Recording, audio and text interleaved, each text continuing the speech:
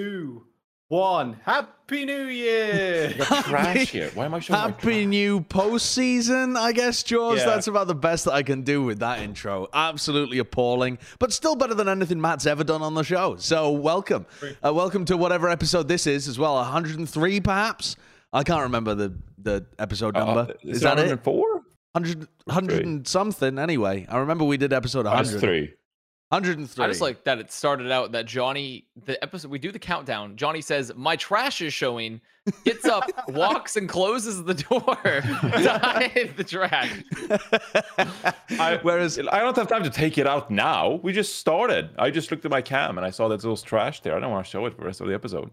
Yeah. No, I understand. Jonathan, you've also got a Disneyland top on at the moment. You recently been? Oh, yeah, you went to Disney, didn't you? I think Mickey Mouse is a badass. I think this is a power play. I think his wait there. You're gonna have to explain. explain that. In what way is a cartoon mouse a badass?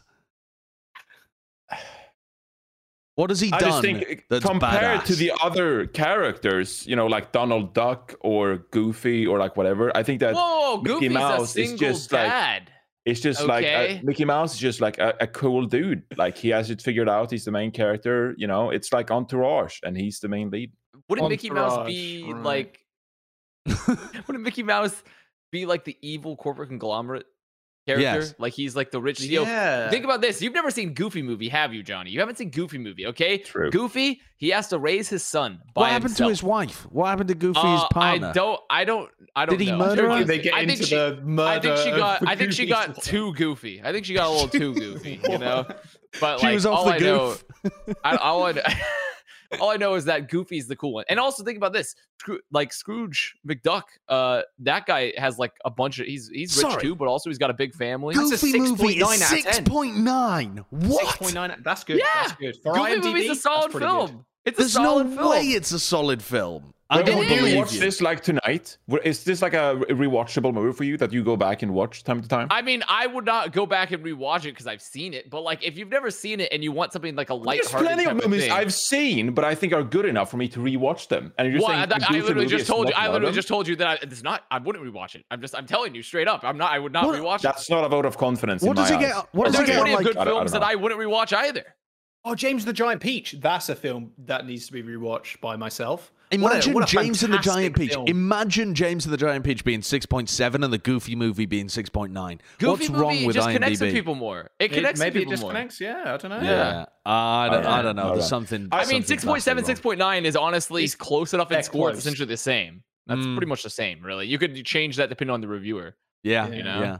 I I'd will love- also say Yeah, that go before we move away from this, that Walt Disney, by all accounts, had some pretty terrible worldviews, and I do not in any way endorse those views. I think that's pretty fucking sad. And also, there were some questionable Mickey Mouse cartoons in the early 1900s. There were questionable cartoons of all descriptions. Now I feel like this. Now I feel terrible about buying this sweater that I thought was cool in the first place, because I realized that the foundation is just built on I dumb think racism and I think Disney's that done kind of enough shit. stuff after that it doesn't have that association in most people's heads, though. yeah, but it's one of those things where it's like, if certain people have something really against Disney and like the foundation they were built on, I'd be like, okay, like I get that, Oh, yeah. because of Walt Also, Disney and good from luck their avoiding cartoons. them, because the Disney Corporation owns are everything. everywhere. It owns Yeah. everything. Giant I conglomerate. just figured I leave that footnote there before I say that Mickey Sure. Mouse is awesome, and that's all. Like there's a lot of there's a lot to fair. it. Fair point. That's fair. That's why I like my Thugbirds. There's nothing to it. It's just like a cool bird. It's made out of pixels, and there's no founder or NFTs anything. walk with it. already. Okay, let's dive straight Exactly. I back. just figured I'd NFT, leave that. huh? I like my Thugbird. It's probably better than Mickey Mouse. So here we go. Okay, Jaws, what have you been up to since we saw you last, huh? Not much. Existing or trying to. Yeah, it's a harsh world out here, man. I mean, Disneyland's everywhere, and Disney stores are everywhere. I've been trying to avoid those as much as possible. Right. You're kind of mouse-like yourself, I feel.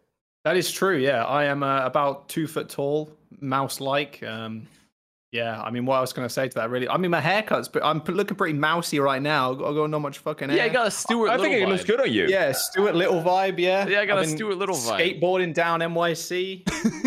I can't. You know, do you I can't. think, what do you think about the kid that got passed over in the orphanage for Stuart Little, right? Like, think about that. Like, that family Terrible. walked What's in. he doing and now? They He's probably adopted a still mouse. there. I mean, that kid's been, no, he's old enough now. He's through the system, right? He's been gone. I've had this conversation with you before. Stuart Little is a sentient character, and as such, is deserving of the same rights as the other humans. But just because he's a mouse. It's the point of that being a human being being passed up for a mouse. But if the mouse has a human, has all the capacities of a human, it has the same worth as a human as well. But it's 2 feet tall. So's Jaws. Well, you do it on height. Wait, what do you think? Why do you think Matt's on this episode? It's a mouse, and it's a mouse, Like, I don't know. Like, also, the mouse is definitely not 2 foot tall. Like, I bet the kid still had to reconcile that, right? I bet that kid has had to reconcile. It's like, it's like growing up in like a bigoted household, essentially, right? Like, you grew up in a bigoted household, and your parents like informed your worldview with terrible things. But this was this kid because an atrocity was suffered upon him by Stuart Little by taking his supposed parents. It's not his parents. In this case, his could have been parents. And then now he's had to wrestle with that his whole life. Every time he sees a mouse, he's pissed. He hates mice. But then he's had to work through that over the years. Okay. All right. Well, there was some Overwatch that was played this week and some cool news that happened in the Overwatch world as well. So we should probably pivot back into that too. Jaws, you're done with the league for the year, so I'm going to rely on you for all of the spice. Aren't you? Didn't you say that you had your last cast of the year or something? Yeah, no, I said, quite a while ago. Like, like what? But I don't think we've had you on since then. My point is that you've broken the shackles and you can start shit talking as much as you like now. You're headed to Fortnite next year.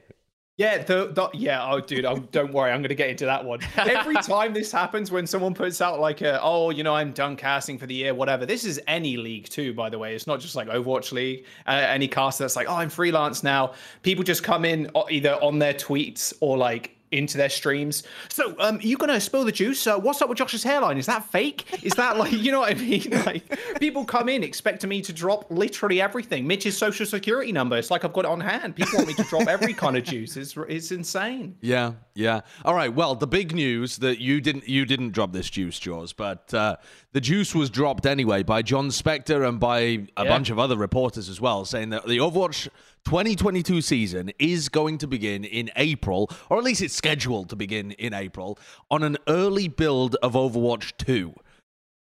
That is some big fucking news, especially when a lot of the stuff within the scene was a lack of, like, some weird communication that had ended with journalists getting the idea from people inside Overwatch League that there was going to be like a really long off season or something, and the things were going to get pushed back massively. So in some weird way, this communication got mangled, and instead we've ended with a astoundingly more positive message for 2022 than I was anticipating. I feel like a lot of that started with like a tinfoil hatter, just like sitting in the corner. You know, Charlie from Always Sunny, that meme of him.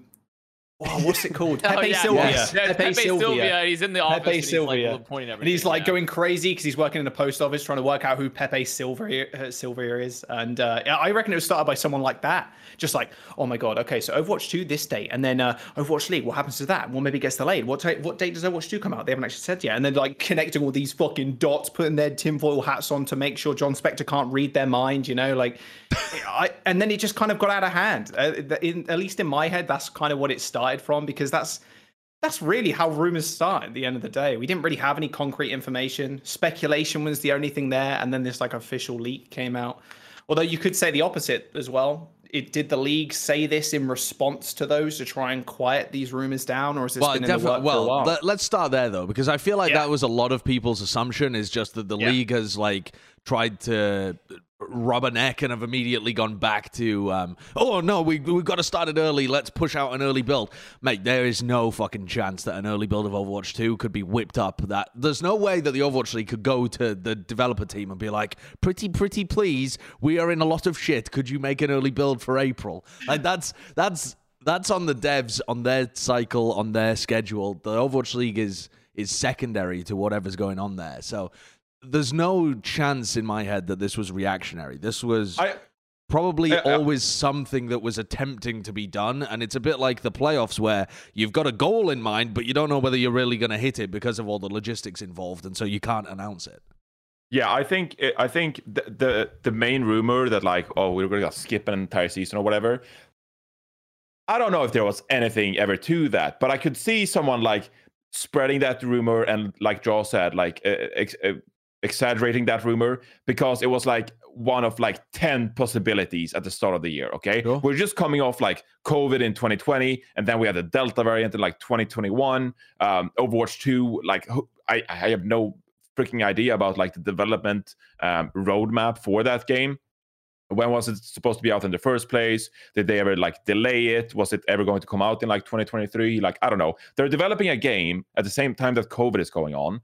And if you're running a league, you probably have like 5-8 different scenarios. And at some point, like maybe one of those scenarios just like got out, and then someone like, okay, well, that might be one of the options, and then we're just going to exaggerate with that, which means this, like Joel said, and it just gets out of hand. So, there were probably like multiple different scenarios on the table at the start of 2021. Now we're 9 months into the year. They figured out shit as we go. COVID, how the game developers work from home. How can you run events with a global league, etc. All of those things. And by all accounts, this is a very reasonable, great thing for the Overwatch League. We finally get some Overwatch 2, which it sounded like all the owners wanted, and they probably asked for and voted heavily in favor of that. And we got a season coming up in April, which, there's no COVID will probably at that point be less of an issue when it comes to starting a league on time, and it works out great with an earlier version of Overwatch 2. So I don't think this was ever like the one and only scenario in which next year's Overwatch League was scheduled to happen and how it was supposed to be. But they reached this conclusion, and that's all that matters, ultimately. Like all the other scenarios are out the window. One of them maybe was delaying the league for 6 months or whatever. I'd also like to put this one in front of you as well. They say Overwatch League 2022 is going to happen in April, but it's very possible that they have a different format in mind for it. If you're going into Overwatch 2, you could change the format significantly. It doesn't necessarily have to even be a regular season format anymore. If you wanted to make it so the stages were open tournaments instead, or something like that, you could. And so the idea in people's heads is now the regular season begins April 1st or whatever. But there could just be a series of independent events being run on Overwatch 2, and then the actual regular season portion might kick off 4 months in or something. And so then, you have had a really long break between the regular seasons, but it was filled with Overwatch League 2022 events before then. There's various different ways that both of those ideas might be meshed so that there's a hint of truth to both of them. There's still ways in which both of those angles might have some measure of validity. Yeah.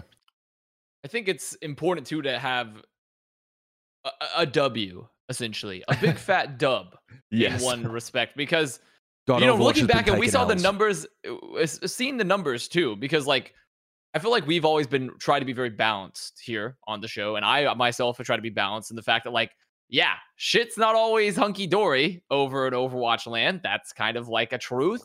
But also there's a lot of people that are, as some rappers would say, preying on the downfall, right? They're preying on the downfall a little bit. And it's crazy when you see the released numbers for Overwatch League this year, how it actually performed pretty well, numbers wise, legitimately. Like the number, when you would hear how people talk about Overwatch and Overwatch League, you would think there'd be a game that's getting Rainbow Six level viewers less, 20, 30K, for a franchise league system, which is pretty bad, right? Well, actually, Rainbow Six actually has higher viewers depending on the match, but still, you would expect it to be in a range where you thought it was abysmal, but it's we've been hovering 80, 100 on YouTube, the whole season. That's pretty good, honestly, for a YouTube move. Honestly, that's not bad for when we look at our 2020 to 2021 growth. We'll dig into this later as well. Yeah, we should. Okay, we're going to talk about this. But either way, it's good to have. I think the important part, though, is a lot of this is a PR perspective, and it's the miasma of bad news, and essentially it's being dispelled. And overall, I think it's really good that it's going to be on Overwatch 2. I have heard some concerns from people being oh, what if it's so beta that we run into game-breaking bugs. Yeah. And I'm like, well, one, I find that ridiculously unlikely that we're going to be we're going to have a pop, because especially when you hear some of the back end news of like the development of Overwatch 2, how they felt like the kind of the supposed rumors and thoughts about it right now are like they feature locked, right? Supposedly was the rumors like, okay, we have feature locked like everything, like we can't add anything else, like this is the end. And apparently, according to certain leakers, that like the PvP element is potentially finished, right? But it's the PvE element that's unfinished, right? So which would mean that like, you know, which would make sense, right? Because like the PvP element is the most forward-facing one, and then PvE is like the addition to Overwatch 2. And so I feel like the league, more than likely under these circumstances, they would have a finished product. It's just the rest of Overwatch 2 is not finished, right? Which is fine for the league standards. And then, so I mean, there's a lot of reasons. And then even if that's all cool, even if we were given like a buggy mess, it would have to be so ridiculously unplayable for it not to be a net positive still, right? Because at the end of the day, the league just needs to have Overwatch 2. Well, yeah, and also... go on. Let's consider what the beta for Overwatch 1 looked like, which was 6 months before its release. It released in November 2015. Sure, it didn't have features like a kill feed or like specific icons and whatever. The HUD looked pretty bad. But at its basic level, the game, as far as I can remember, was not filled with bugs in the beta. It actually, from a gameplay perspective, worked extraordinarily well. And if Roadhog Hook was a feature. Yeah, it had Hook 1.0. It had Hook 1.0, but... Was that a bug? I'm not exactly sure that was a bug back then. I think that was kind of how they wanted it to work originally. Yeah, one thing Blizzard do very well, if you look at across titles, you could argue this for World of Warcraft, because they do repair a lot of their systems. Obviously, Johnny will know all about that, but like, they do release finished products. Like, they're not as buggy as some other games that release. Like, look at Cyberpunk, for example, on release. Like, a mountain of hilarious bugs. Although, pretty good game. I did finish it, encountered a shit ton of bugs, but it was fun. But Blizzard games in general, they will release in beta almost a finished product. Yeah, those little sprinklings of no kill feed and all this kind of stuff. Yeah, that was missing, but they already have Overwatch 1 to kind of build off of anyway, in a sense. And this looks like my gameplay. All these things. Look at the Bastion Shield, by the way. 150 HPs in the Bastion Shield. Yeah. That's cool. So I literally thought that this was Overwatch 2 for a second, because I looked at the ultimate charge and the portrait, and I was like, "What is this UI? Is this Overwatch 2?" And then I was like, "What is going on here?" He's getting no passive ult charge either. Just God. Oh yeah, it is just crazy. Yeah. So yeah, I don't think that you might have a few bugs here and there, but generally Blizzard released very, very polished products. I mean, I guess the only like counterpoint would be like Warcraft 3 Reforged, but that's a very different team. It's a different scenario. You know, when it comes to competitive integrity, that's where I agree with you. Like these competitive titles that Blizzard bring out, for the most part, like they're very polished in that regard. And we probably had some bugs I can't even remember in the beta, but that just means that they weren't memorable enough to begin with. So I don't think we'll have that problem with Overwatch 2. There's going to be pauses, inevitably though. There's going to be pauses. Oh my God, this Senyatta. Look at the fast. No way! Just hit a first three-man shatter to ever exist. There it is, the first clip. There are going to be some bugs though. Like, I'm not saying a lot, but there maybe be like a few instances where a match is paused because something happened. That was something. I mean, Echo will still be in the game, so I think that's a bit of a bug. Yeah. Rework though. Rework. True. There's still like, I think. People are going to freak out at the start of the season when that inevitably happens. But we had like entire time until then, we have to acknowledge that Overwatch 2 early is infinitely better than the other option, which is just staying on Overwatch 1 for an entire season. Because half a season, that's not even a fucking discussion, mate. Like, we're not going to play Overwatch 1 for half a season and then Overwatch 2 for the rest of the other every team cuts a player, puts him on the bench. I mean, what is that? No. That's not a feasible solution, is it? The other thing as well that is not a feasible solution, I don't think people understand how YouTube channels work, in that Overwatch League has signed a partnership with YouTube, right? They have to invest from their side as well. It's not just a one-way partnership. Oh, if you left a 10-month off season without regular content, your channel would not be recommended to anybody. When you booted the league back up again, the off season is already going to be long. What is it, like 6 months or something? 6 months again. That's already an astounding amount of time to try and keep a YouTube channel on life support without your regular content. The algorithm is going to hate you by the end of it. So they're going to have to be fucking working their asses off in those 6 months just to keep the channel alive. And then they're going to have to go back in. If that was 10 months, I mean, it's GG. Put a fucking gravestone on it. Your channel's not getting out of that kind of situation. It's very rare that you're able to keep the numbers at the same kind of level if you're not pumping out content. That's why everyone releases YouTube content on a schedule, because the algorithm recommends content when it's viewed more. It knows what you're doing. Your viewers get it more. It's you need some kind of regularity. Some things to help kickstart the early version of the Overwatch 2 and the Overwatch League 2. Like, you don't have to introduce all of the Overwatch 2 maps at once at the start of the season. And you don't even have to introduce all of the heroes that are coming with Overwatch 2, because supposedly they're going to drop like what, 6, 10 something. People have done. Have they ever said that? Or was that us? People are assuming so, because they haven't released a hero for like, what is it, since Echo. And so they're like, well, we get a hero every 3 months, which means that there's probably like 4 or 5 that will be coming with Overwatch 2, because it's been that long since the last. They might release it with what's that new DPS? Sojourn. She has like an LG. Sojourn. That's a railgun though, kind of, right? Yeah, it's like a railgun kind of thing. Yeah. But yeah, I could see them. I can imagine them maybe just releasing. Just releasing her. But I don't think they'll do it with like all 5, 6. I don't think it's going to look like the finished full amount of content immediately. Exactly. And that's what I'm saying. Like, I think that's pretty reasonable as well. Like, if we say, for argument's sake, let's say we have the same format next year as we have this year. So we're like 4 stages or whatever. And I don't even know when Overwatch 2 is going to get released. I just know we're getting an early version. First stage of Overwatch 2 next season.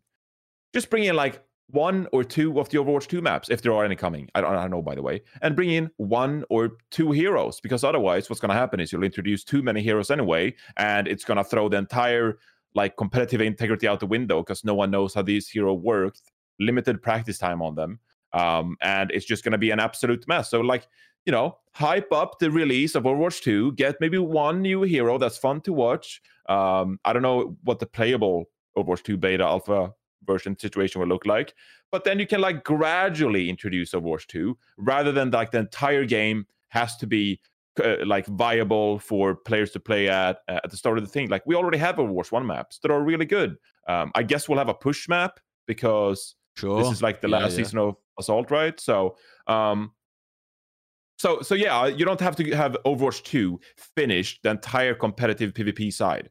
You can sort of like just play Overwatch 1 on the Overwatch 2 engine and maybe like add a hero or something. And I think we'd be fine with that for start, and then, unlock it over time. Well, here's a question to you all then. There's a lot of doomer gloomer stuff that sells extremely well around Overwatch, right? If you're trying to be a little copium Carl, you ain't getting any viewers. If you're being a doomer Daniel, you are getting all of them.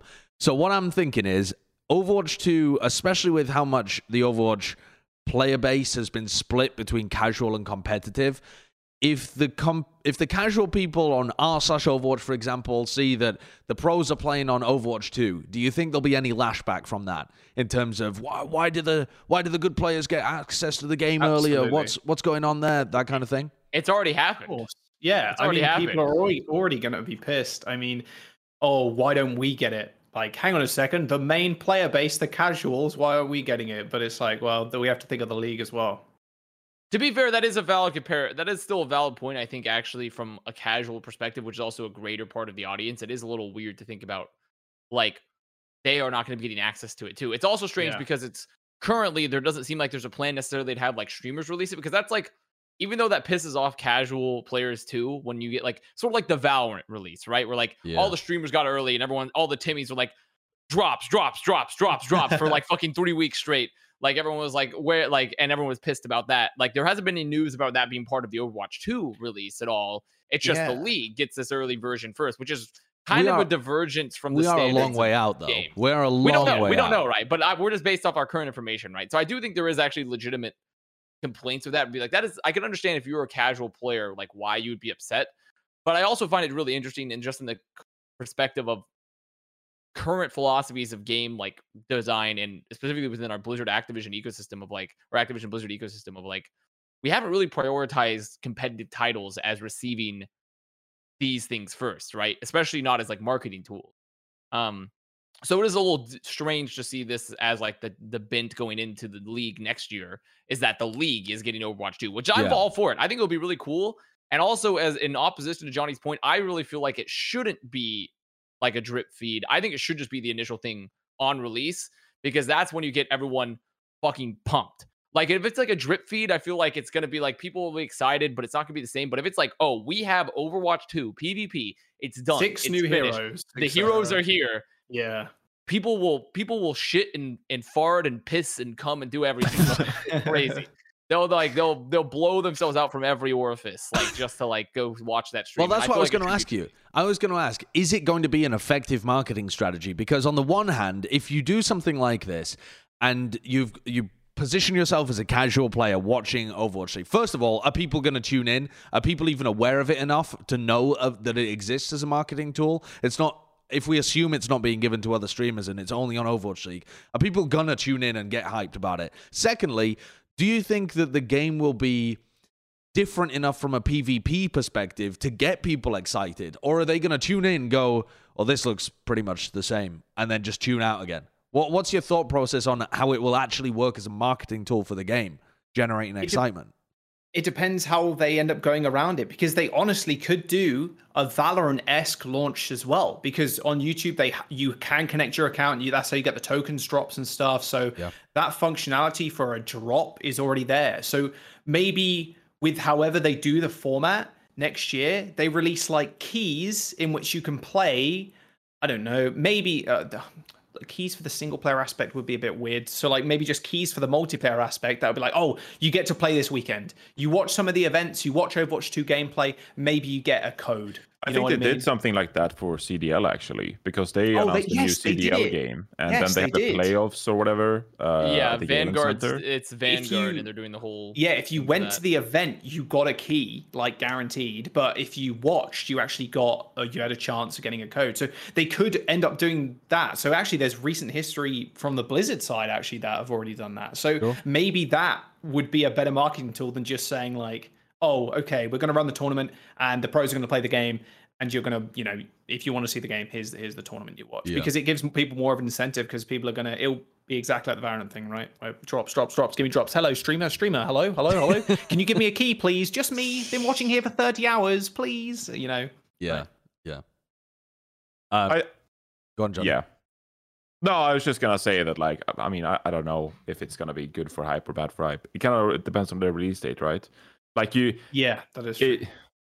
Well, like we all know, and the numbers back it up, that in general, the first stage of every season is like the most hype and one of the most viewed stages, right? So if you're doing it from a marketing perspective as well, you'd kind of want the Overwatch 2 release to probably be around stage 1 earlier on. But if that's not possible because of the development of the game, then I think maybe it'll backfire somewhat from a marketing perspective if you release it in quote unquote our summer showdown or whatever. I mean, I think that's just numbers though, right? As for like how the game will be different, I mean, hard to say. Like I really don't know. So if you feel strongly about this, like I don't know how a viewer looking at Overwatch 2 will feel compared to someone watching Overwatch 1. I mean, obviously there'll be one less tank, right? So if you're a tank fan, you'll be like, oh, I'm missing, my 2 tanks, and maybe they'll like push you down this downward spiral where you're like, hey, this is not the same game that I fell in love with. You want to tell us, Johnny, or what? Something you want to tell us? No tank, and you being a little bit pissed, maybe a little more. No. I mean, I've very openly been in favor of 5v5 for a long time, and I kind of like having the full responsibility of being the sole tank, and then the team lives and dies by me. Most of the time, it dies by me. But I think that Overwatch 2, I think it will be a very like high pace because there's 2 DPS, right, and there's less shields and stuff like that. Yeah. I think for a stream and like a league, I think it will be a very high pace. Fun to watch, very action-packed. You got to anticipate as well. Will be drawn to that. The meta will not have developed by that point, right? Because one of the big worries, I think, from the league side would be, oh shit, what if we get a really bad meta? We launch Overwatch 2, first stage, and it's like double turret. Everyone's just everyone's playing Orisa Bastion everywhere, every map. Like, that would be awful. But because the game is so new, it's very likely that people will be playing a huge variety of different comps. That's at least how I would anticipate it going, because normally at the beginning of a year, the meta's pretty open, and at the beginning of a game, the meta's really open. The two should come together and make it more interesting than you'd expect. With single tank would probably be something like a Bastion, Torbjorn kind of thing, right? And people in chat are like, Omega lol, pirate ship, Torbjorn, Bastion, like, haha. And the best version is like literally any other option where you're seeing like Genji, Widowmaker, Pharah, what have you. There's probably inevitably going to be one hero that gets reworked and it's just like super busted, and pros are like, how did this get into the game? There's going to be one of those heroes. So I'm just praying that it's like one of those very mechanically intense one that is very fun to watch highlights of. Okay. Yeah, I mean, I just don't think also we have any knowledge to talk about this, right? Until we have no idea what the game's going to look like, because the heroes are all being reworked, right? Look, and man, the listeners love the speculation. No one, speculation. Like, we're doing it for the listeners. I mean, the game could. I mean, I don't fucking. It could be Rats Instagive upon release. I have no fucking clue how it's gonna work. Like, I don't know how they're gonna balance like any of these heroes realistically, because at a basic game design level, I would never really think about it. Never in a million years. Like, if it somehow was a Bastion Orisa meta upon like the Overwatch 2 beta for Overwatch 2, I would be shocked that somehow we managed to get to that point, because just on a game design level, you think like, how would it even be possible to play static on the cart when you're getting shot from every angle because you have no shields, right?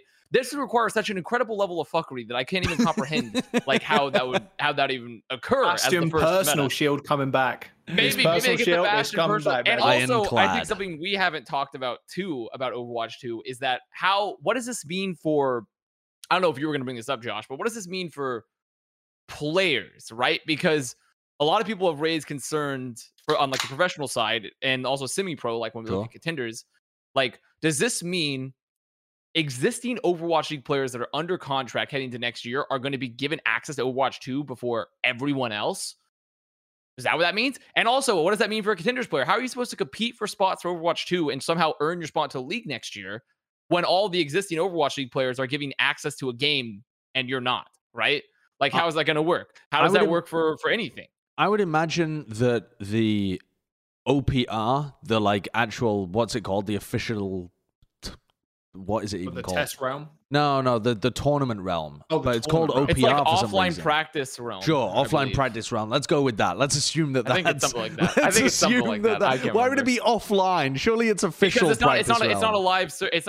It's not like publicly accessible. Okay. All right. Well, whatever it stands for. I would assume that at some point would get ported to Overwatch 2, right? And so you can only play if you already are on a team and have access to it. But I would assume that would only kick off a couple of weeks before the season or something, rather than it being way in advance. Which does, I mean, either way you slice it, it's either going to be really difficult for teams to scout properly and build their teams, or it's going to be advantageous for people who are currently in the league. And so you're not really going to get that like contenders level talent in. Frankly, though, after a couple of years, people are going to be coming up through the pipe chain way faster because of Overwatch 2 than they would have done if we'd stuck to Overwatch 1.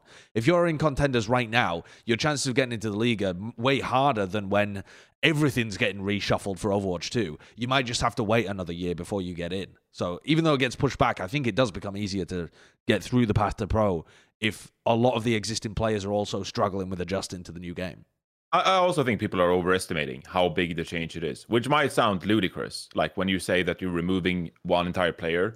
But most rosters, I mean, they're set in stone by like January, February, whatever, right? Like around that time. They're usually set in stone and people are done building their rosters.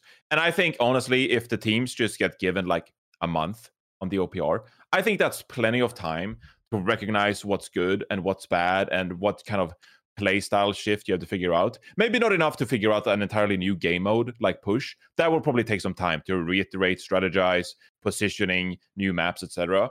But I think when it comes to how players think about 5v5 versus 6v6, I think a month on practice realm is like plenty to figure out how to facilitate your DPS players, how to funnel the resources into your tank, and how to adapt in that regard. So if you give 1 month of practice to Overwatch League players, I don't think that's too much of an advantage to really be upset about. Yes, of course, it's unfair, but I don't think it's the biggest deal in the world. This also assumes, your question assumes, Avast, that there will be a roster lock before April.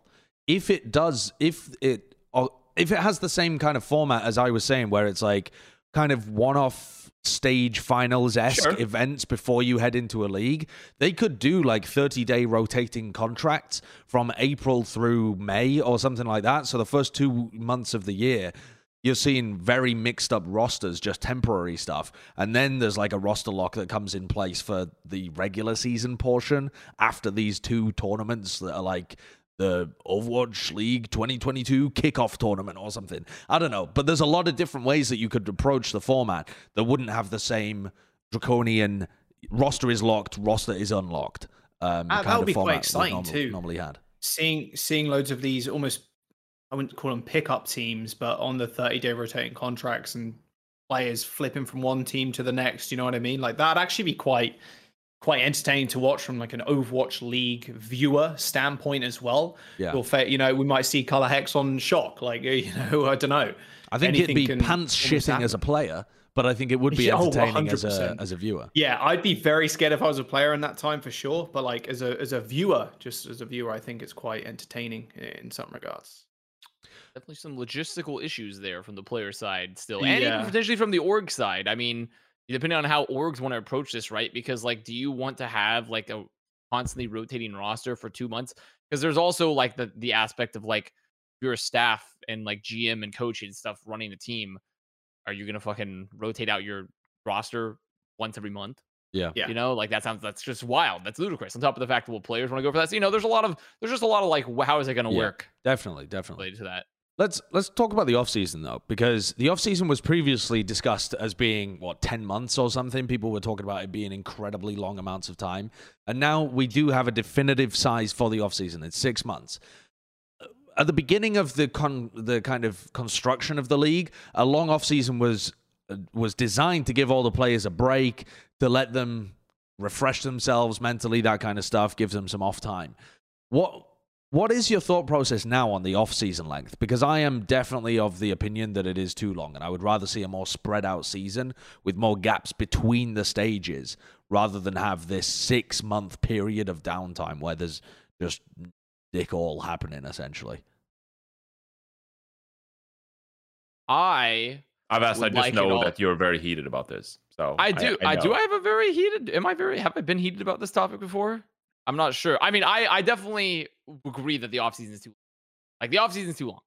It's too long. And also it's kind of like we're kind of taking we're doing like a Silence of the Lambs, like Hannibal Lecter face mask peel of another person, like an MLB or like a NFL, and put it onto esports with this offseason, essentially. Because this is not how digital esport like competition, like, and also how viewership works in online spaces, and how like algorithms for the YouTube channel and stuff like that work now. Like it's designed to have constant content, right? It doesn't have to be 24/7. Obviously, that's what algorithms prefer, but it doesn't have to be constant content. It's just like constant content in terms of that it's going on for a while and there's not huge breaks in between. The content, consistency. Right? Consistency, and that's where you get your fan base and people can continue to tune in because there's always something happening. There's at least something going on at some point. But if you have giant 6-month off seasons, it just kills everything. And it just makes the momentum. You essentially have to start your momentum back up from like 0 for where you're at. Like obviously you're still working from above 0 because of where your standing was at before that. But like it feels to me that it's far too long for everybody. And so I'm okay with there being an off season, but it definitely needs to be split, like you said, Josh, into just more breaks throughout the season and a lot shorter like actual off season. And I also feel like hopefully during the 6-month off season, there's going to be events still that happen, like something that goes on during the 6 months. That doesn't mean it's just 6 months again, because we just had a 6-month off season, the 2021 season. And was it 6 months? It was 6 months. It was like 6 months. Yeah. Time. Because the thing about this, we started, didn't we start this year it was like either February or March, right? And we ended a month earlier last year too. So we essentially, all we did was just push the timeline back like a month. We're ending later a month and starting later a month. It's still 6 months. This off season was I mean, it felt like fucking forever. Also, because a lot of the rosters got finalized relatively early on, and then there was just, you were staring at months of nothing happening. Just, you didn't even have the interesting off-season rumors and moves and stuff like that. People, this season at least, I think they locked their rosters by like January time or something. Yeah, most of the rosters were like pretty set, except for obviously like when the Valiant roster happened. But that is the good news about this offseason with Overwatch 2 is that theoretically the roster moves could be going on until like right up to the close date, because who knows what the hell is going to be going on with that. And like, but also some rosters will be decided potentially very early, because maybe GMs just want to be like, I'm locking down these players, don't know what the fuck's happening, just gonna get these players and we're gonna see what happens, you know?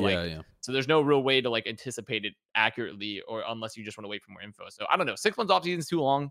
I'd be okay with like a 3 month off season, and then you take the other 3 months and you just spread them out like in longer breaks throughout the year. Yeah, I mean, these guys or maybe are even like a gamers. 2 month. Like, what are they gonna do? Like, take half a semester of college, like in the off season? Like, what are they gonna do? They're still gamers. They're still gonna play ranked. They're just waiting for the season to come around.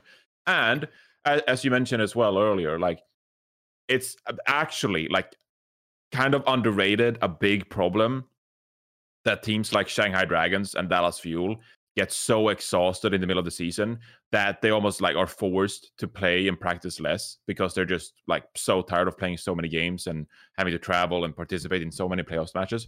And at the same time, we have a 6 month off season. So I definitely agree with you that you should probably lengthen the season, not by adding games or adding stages, although that could be a possibility, but just like allowing the players more breaks.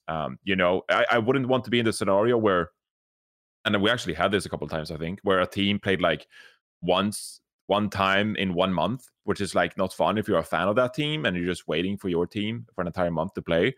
But there needs to be a solution where players don't burn out because the season is so heated and so compact, but they're also just waiting for 6 months for the next season to come around. I kind of like the idea of like a 3-4 month off season, or just have like, you know, a 6 month regular season like we have now, and add some stuff like some tournaments, you know, for 3 months, maybe December, January, February, whatever. Teams to like trial, test their rosters, see what's going on, like put some serious prize pool, maybe a trophy on the line to make people care about it, but have something to fill the time, because just like Overwatch is not going to be fine competitively as an esport by having a 6 month off season. And at the same time, you need to bring some legitimacy to off-season tournaments like we haven't had before, because otherwise the esport is just like not gonna thrive. Like that's just how it is. You look at. Go on, Josh. Jaws, fuck me. It's like looking in a mirror. Another little British peepo lad I'm looking at there. You compare it to other esports. You look at League of Legends, for example. They have their different splits, but then they also have their mid-season invitational, MSI, and then they have Worlds at the very end of the year. Like, it's a big, like, okay, we have the splits, then we have these cool international tournaments, and then we go back to the splits, and then this big, massive crescendo at the very end, which is great. The world championship. We're going to fucking go. And you look at how long that's been going as well, and how hype it is every time it comes around. And like that, I think is it's like consistent, right? It's like super consistent. There's always something on. Like, and if you only watch the internationals, you're not only waiting for Worlds at the end of the year. You're looking at MSI and you're looking at these other small events that happen. Obviously, that's changed with COVID and whatnot. And but at least when I was casting, like way back when, you had some of them were like IEM as well. Like I think I cast IEM Paris like a long time ago. But that was like a few teams that would never play against each other, and it was exciting for both sides of the fan base, and the Spanish scene and the English scene, the French scene and whatnot coming together and clashing off against each other. And then you have MSI, which is exactly the same thing, but with like the Chinese teams and the Korean teams. And there's always stuff that's happening. And that's where I think Overwatch will take a dip and take a massive hit, is because like you said, with the algorithm and just like the YouTube channel, what is going to go on there? Is it going to be you go onto the YouTube channel? It's like our last video fucking cast as to Masters 6 months ago. You know what I mean? Like, well, that will suck. They'll have to post I mean, that could be an videos ongoing series, to be fair, because you're never going to fucking make it. No, So, you know what? We're never going to make it. Straight through the off-season is just Casters to Masters every single week. The biggest counterpoint, though, to saying that the off-season does directly hurt viewership is the fact that we always begin the year with that huge spike of interest because people have been waiting around forever.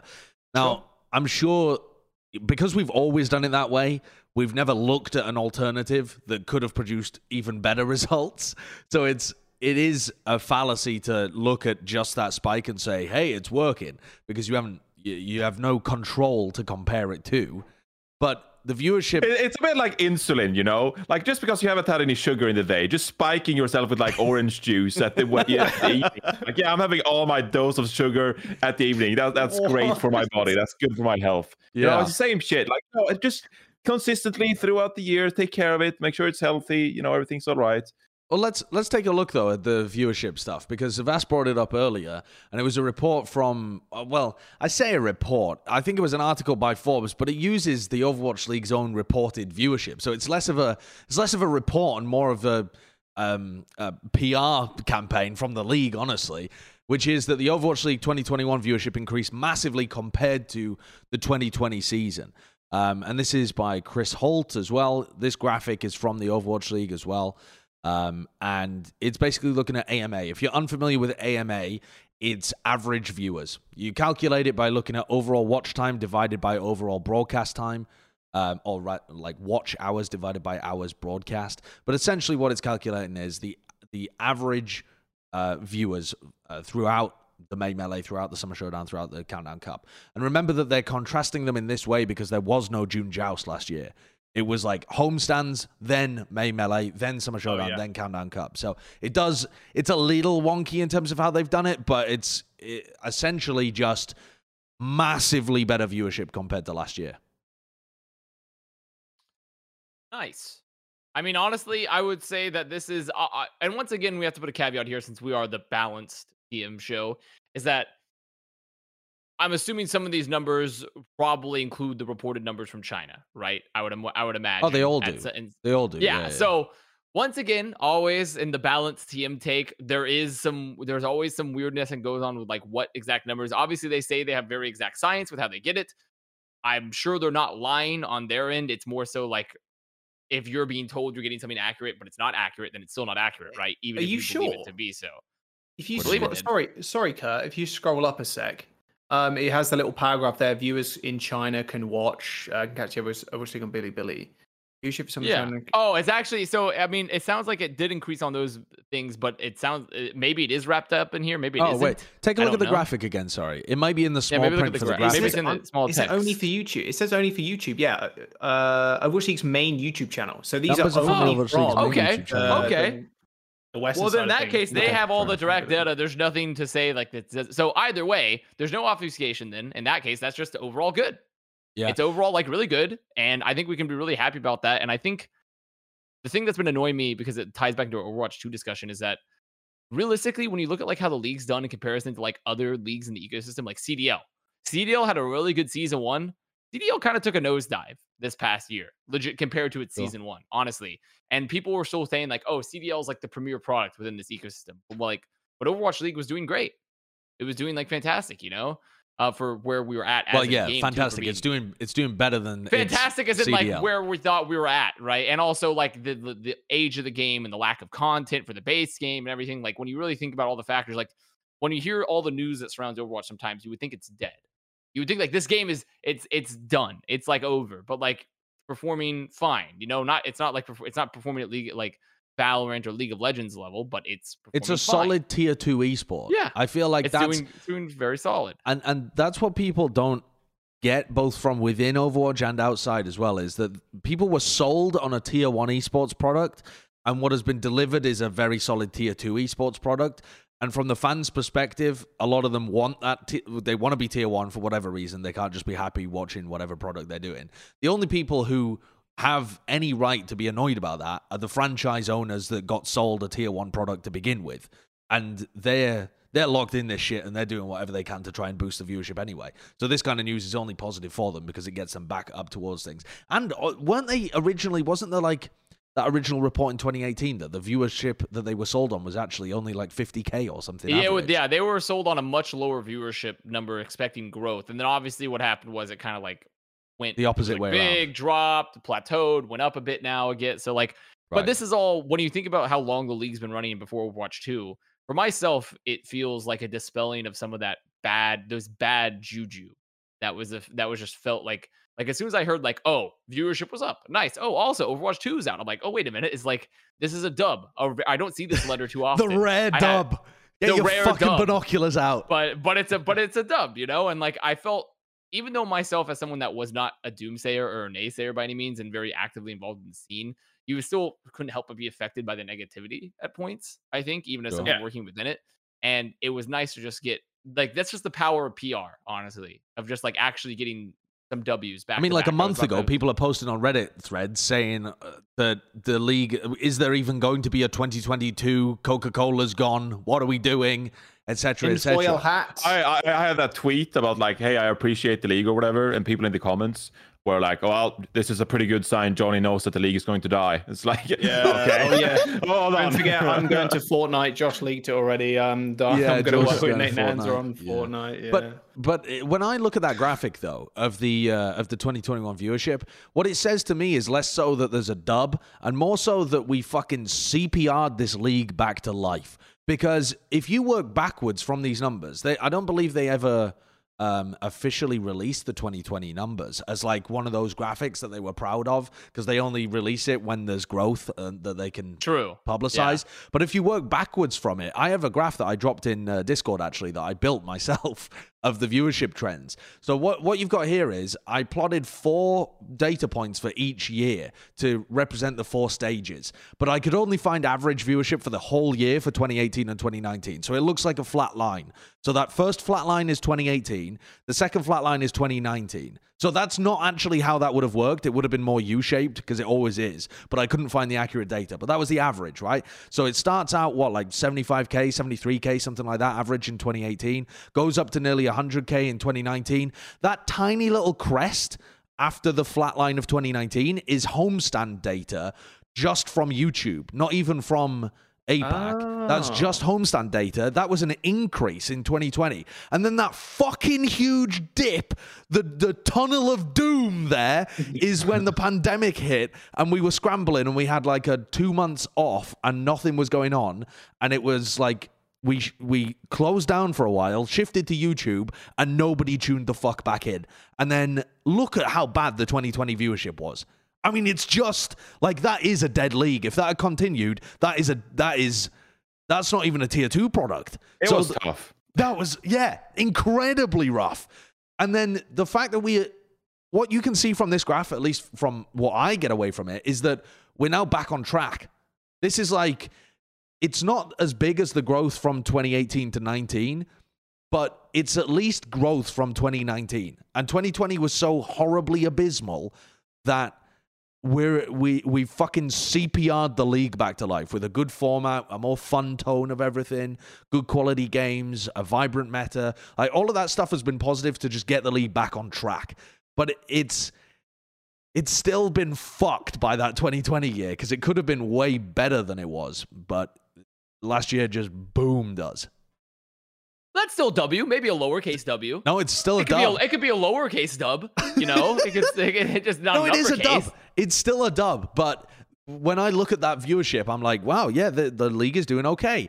And holy fuck, we were doing awfully last year. So, like, I'm wiping beads of sweat off my brow. Like, thank fuck for that, you know? You dodged a bullet, because after 1 year like that, it's easy to just tank a whole product, and it just lives at that forever. Could have been H1Z1 Pro League. Yeah, shortly after. World of Tanks. Yeah. I mean, it's just so relieving as well to understand that it's like natural growth, and it's like because we have a good product and it's healthy. Like because I understand some of the naysayers and criticizers of the inaugural 2018 Overwatch League season, following a dead 2017. People think back to Apex as like the glory days of Overwatch, like 2017, that was amazing. As a competitor at the time, NA and Europe was fucking dead. Yeah. We didn't have anything. We had like 3 online tournaments, and we were sitting on like a salary, and Misfits are like, how are we gonna like get any kind of value from the salary we're paying these guys? Dude, it was so scary going on. It was awful. I was really thinking bad. Every day, this was my day on LG. I was like, it's over. They're taking our salary next. I saw teams dropping like fucking flies, like everyone getting cut. Like, I thought it was done any moment of any day. Even like, God bless him. Like even the initial like contender seasons before we even had Overwatch League, and at the time that was like the premier European and NA competition. It was bad. It was not great. So yeah, people think back to Apex because obviously that was the only thing we had at the time. But the rest of the ecosystem, if you were a journalist and you were covering Overwatch esports in 2017, like NA, Europe, etc., like you're sitting there like, what are Blizzard doing? Like what are they doing with our esports ecosystem here? So I get the people who are upset about the inaugural 2018 season, like just all the money, the production is like, hey, we're the next NFL, like it's the spinning cube with the Overwatch League logo, and it's like fanfares and orchestras and walkouts, and like everything is like silver and it's like polished and it's shining and everything. It's like, okay, at some points that felt a bit artificial and it didn't feel genuine, no? But this year, like it feels like, we understand our audience, we're here having a great time, the vibes, as you said, like I've been loving the Watchpoint show, bit biased of course, but like everything is just fun and loose, and people enjoy the Overwatch League and just being part of it, or like watching it, talking to their friends, being a fan of the teams, etc. So it feels very natural and organic, and I think as a supporter of the Overwatch League, obviously I work on it. Feels very comforting now compared to back then when it was like very artificial in a sense. Just as a small note on that, Johnny, what you said, like I think the understanding from, I guess, the management production kind of side to run these like dumb sketches that are they're just memes. Like my favorite meme was the Bren voiceover of the guy eating a turkey leg. Yes. You know what I mean? Oh, yeah. With his old like button nipples. Yeah, exactly. Like knowing the audience, I think everybody this year, at least like I said, from management production side, like understand our kind of memey audience.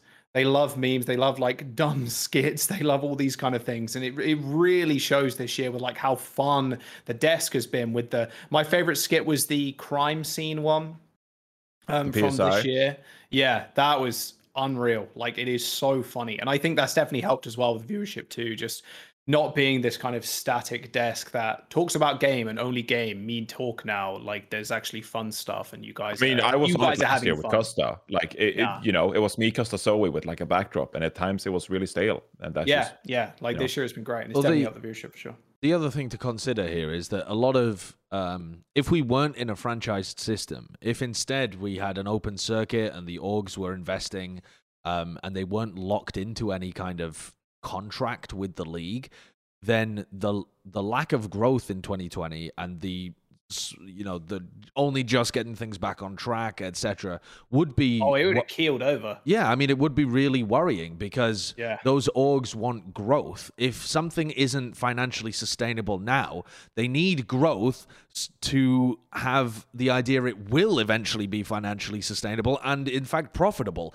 If your growth stops, then your investment has to drop because you're expecting a lower return in the future.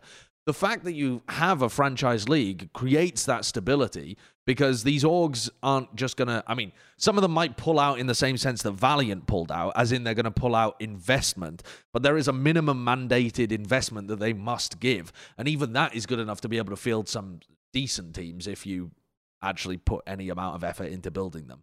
So the Overwatch League is actually in a relatively decent space in terms of stability right now. You know what the product is that you're getting. Maybe that's not the level of growth you wanted when you signed up in 2018, but you know what you're getting now, and you can adjust your budget relative to the expectation for next year. Okay, next year you're anticipating growth based on Overwatch 2, but it's not going to be fucking popping off into the stratosphere, most likely. It's going to be some moderate level of growth expected based on Overwatch 2 being more successful than the predecessor. It's in an interesting spot. I mean, it's just about people readjusting their expectations now.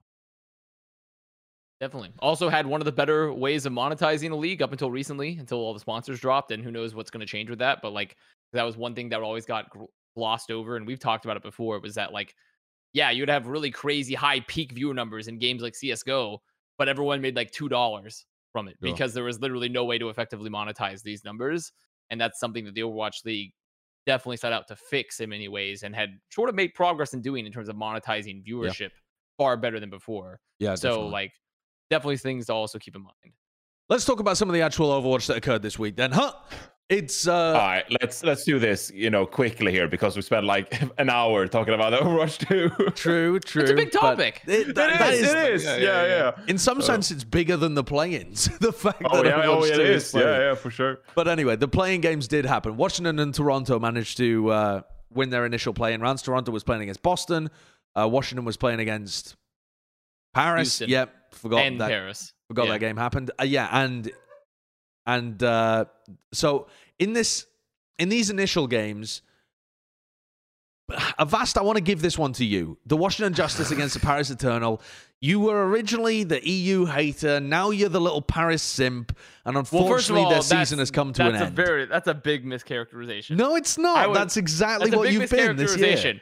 So first of all, I was on. I had functioning eyeballs, and I didn't think that the London Spitfire was going to be good, and I didn't think Paris Eternal was going to be that good either. Paris Eternal beat my expectations, and then swiftly lowered them after they won me over. So I was very upset with Paris Eternal for making me go back on my initial thoughts on them, and then reverting in form so terribly. I think overall, when you watch this match, there's just really nothing else to say other than like, Justice came online at the right time, I feel, right? Like, we had playoffs decay, popping the fuck off. Fury, Assassin also is on the redemption arc currently. Oh, yeah. Assassin is on the redemption arc right now. Like, going from Mimp to like legitimately good Sombra play, and like always still very solid Echo play when we saw Assassin on the Echo. But like, the Sombra play that we saw here is another 180 from what we had seen from Assassin previously. And I think that this was just like Justice coming online. They feel really good. Eternal they have fucking collapsed. We've dealt with, like, if I were to make a very stupid American joke, I could make like a World War II France joke, but I don't think I'm gonna make it. So I won't say the joke, but the point being, like, you've just essentially said the joke by outlining the setup for the joke. But I didn't say it. I didn't say the joke. Right. Okay. I didn't say the joke. Yeah. But that would be that if I was more K-Kona than I am. I'm not that K-Kona. Right. The point being, I think, shout out to the French resistance. It's really overall a shame. It's a shame, I think, though, for Paris, because they look so promising at the end of stage 3, and they just collapsed. I don't know what happened. The meta was still good for them here. Like, it's a meta they'd been proving they could play before. They just looked rough. Like, the coordination wasn't there. They weren't getting the same value from their plays. And Justice just like was the way better team, honestly. So, yeah, I mean, the Washington Justice, you mentioned Assassin coming online at the right time, Fury playing well. But I think two underrated factors that I mentioned on the show as well that really helps this team is the fact that Mag, oh my God, he just swapped the ball, as I was about to say. He's not going to play ball. But Mag not playing Wrecking Ball and just sitting on Winston and Reinhardt for most of the time. What an EMP by Assassin, by the way. I love this guy. I'm so glad he's playing well now. Yeah. Mag playing Winston and Reinhardt is really helping him having an impact on the game as well. His Reinhardt historically was really good when they played Fearless in Dallas in that knockout series in the Summer Showdown.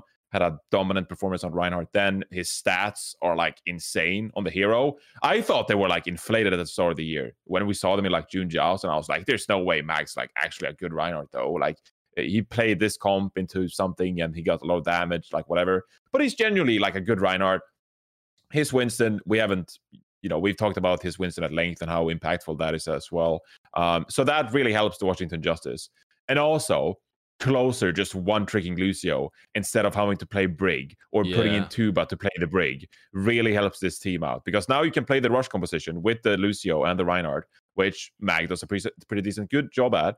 And you don't I mean, not being able to play Brig or not having to play Brig is honestly like the biggest boon for this team, because their Brig play was fucking shite. Like, it was garbage. It was horrendous to the point they put in Tuba to try and protect Bebe against some of these teams. Like, oh my God, it was miserable. And honestly, one of the biggest reasons why Washington were so bad in the Countdown Cup. So I think some of it is yes, confidence coming online at the right time for players like Assassin, Decay popping off in playoffs, Fury being a really good off tank, but just having the availability to play these rush compositions and also being able to play like Ana Lucio comps or with Winston or like whatever. I think that really helps the Washington Justice. And I think we're underestimating how good they can be when they can play their own game a little bit. The biggest, well, first of all, I have a theory about the Justice, which is that I'm not sure that this is accurate, but Closer has been a shot caller for teams before, so I'm going to assume that he's the shot caller for this team as well in terms of primary like engage comms and stuff like that. It feels like there's a huge difference for this team in terms of their proactivity when Closer is on Lucio compared to when he's on Brig or something. And that, you know, that might seem like a really obvious statement. You have Lucio, you go aggressive. But the difference for the Justice when they're playing those Brig comps and the other comps as well is night and day. They just don't do anything. They just stand around and just wait to die. And it's painful to watch. And that happens when they play like ball comps, even where you should be trying to be proactive in terms of how you're playing. And it happens when they're playing like the other, even like the Ana Brig kind of comps as well, with Mag playing Winston. It does seem to be like they need a vision of how they want to engage, and they need Closer on Lucio just shuttling everyone forwards and empowering Mag's aggression. Otherwise, this team collapses. They can't play slowly. They suck. They need to turn the tempo up and play aggro like this, and I have really enjoyed it. Yeah, it's so funny how like it's almost at the exact same time that Decay came online last year. Like that whole debacle when he was playing Zarya and just like hard carried. I remember the Numbani specifically when he was just melting people. Like we're talking 90k damage per map. Like the guy was just hard carrying. But it's just so funny that Washington Justice do take a dip, like you were saying, Johnny, when they were playing the Brig, and they come back in playoffs and Decay just starts pounding again. Although, yeah, there's a lot of other factors in that too, but Decay is the consistent one, I feel like. Yeah, he's nuts. Just an absolute nutcase. On the flip side, though, I'm super happy Paris did well. Naga, I've been casting Naga for a long time. I'm sure you guys probably did, or Josh even probably did. Well, that was a sicko mode shot. I mean, Naga was in an A too, so I casted him a little bit when he was in NA. Like... The guy has always been very, very good. Like I believe Copenhagen Flames he played on, which was just a disaster of a team when I was casting in contenders. And seeing him play Pharah like we're seeing right now, oh my God, it's just a blessing. I feel at 100 right now. I feel hashtag blessed to see some of that Pharah play. Because honestly, they needed him to kind of pop off. They can't have... I think there's a few teams in the league where they have one superstar DPS and then their other DPS is good. It's kind of like Justice in a way where Assassin was like, kind of like meh, and then Decay was really trying to hard carry. But Paris Eternal needed that like star power potential, and I'm glad Naga brought it this far. I mean, making it this far as Paris too, unbelievable props to them. And playing on ping, just insane. I'm looking forward to like where these players go. Obviously, we already spoke about Overwatch 2, but like, damn, Paris better be looking at keeping people like Naga. That is for sure. And Khan, what an absolute beast. I think all of these players are like, honestly, they all have a lot of potential here with them. In fact, if anything, a lot of people have been talking about Khan, but as the season's gone on, I've been really impressed with Dredro. No lie, I think Dredro actually is currently a better overall player than Khan. I just think Khan has better mechanics, but I think Khan has dumb brain. And I think that can be improved. Khan can fix dumb brain. You can fix that. Like you can make a player, you can play with the right team, get the right coaches. Like that player can improve dramatically, right? But I think Dredro right now is like a very, very well-rounded support player. It's just obviously when you're playing on ping and when a team that isn't currently having a lot of success, your main support is going to look worse. Alongside like your main tank and stuff. Oni went from like a fuel that like was pretty bad to being, I think, in my opinion, I think Onigod was more of a star of the show for Paris at times than Naga was. Like Onigod was incredible. Vestola was like when Vistola first showed up, I was like, holy shit, who is this off tank? I thought he was amazing when he first played. Like, there's so many pieces on this Eternal squad that I think could have very promising long-term career. Yeah, I mean, the best way to put it, right, is like if you're speculating about next seasons, like, hey, who do you keep on this roster? Like, who do you sign to improve this roster? Most part, like, keep the team together. Like, just give them better circumstances. This is a team that plays on ping. They're not, as far as I know, they're not in the same house, right? Like, put them in the same place, better conditions. They're all in their own individual places. Yeah. Like, this is a team that is playing with subpar circumstances compared to some of the other teams around the league. Like, give them a team house, get together, improve on this season. Maybe, like, sign one or two players to build out the roster a bit. But for the most part, it's a really solid roster. And it's likable. They have good synergy, identity. I like them. I'm sure we'll talk about that more in the offseason as well as it gets closer and we discuss all the different options that teams have. What do you think about Toronto, though? That was the other team that made it through the first round in that game against Boston. I felt like they played all right. They played better than I'd seen from them throughout most of the season. I'm not a big Toronto fan. I think they underwhelmed massively this season.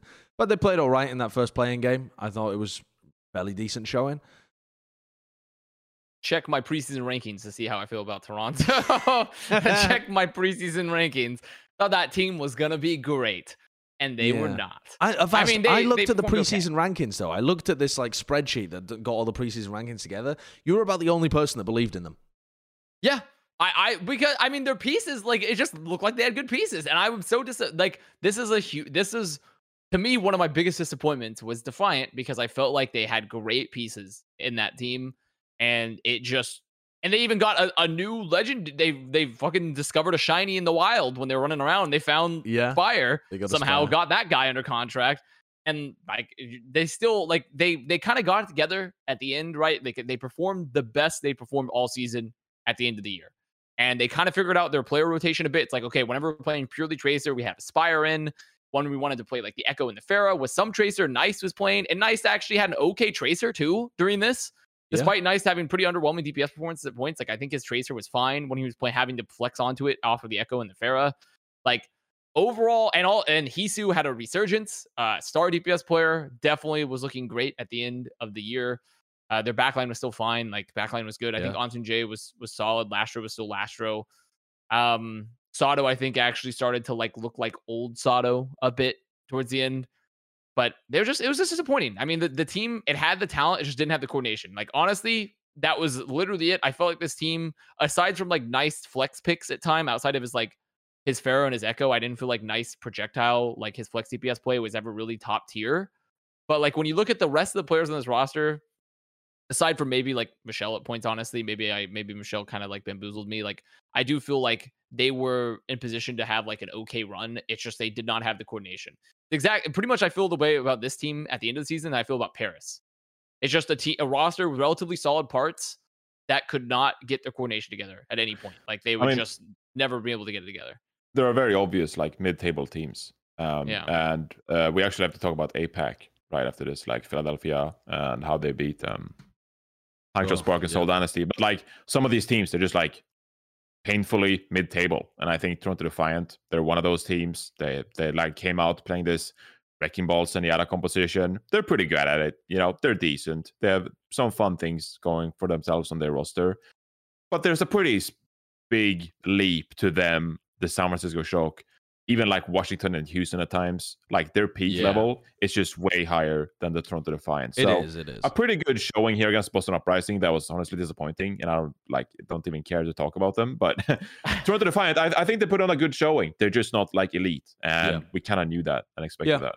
Yeah, I think that's fair. Let's take a little moment here just to talk about the APAC teams as well. I know that we like classic fucking Plat Chat. We forgot to put them in the bloody rundown again. Okay, last week it was Josh. Okay, this week it was me. I wrote down the rundown and how we're going to do the show. Okay, this time it was on me. Okay, I apologize. But the Philadelphia Fusion make it through the play-ins, right, by beating the Hangzhou Spark and then the Seoul Dynasty, and because those games happened before a lot of the other Western games, I watched them before I watched the others, and I tweeted out that I thought the Fusion looked really dangerous. Like, they The development they've made since adding Funny Astro to the team has been remarkable, and they still have another 4 weeks with this roster to get even better and better and better.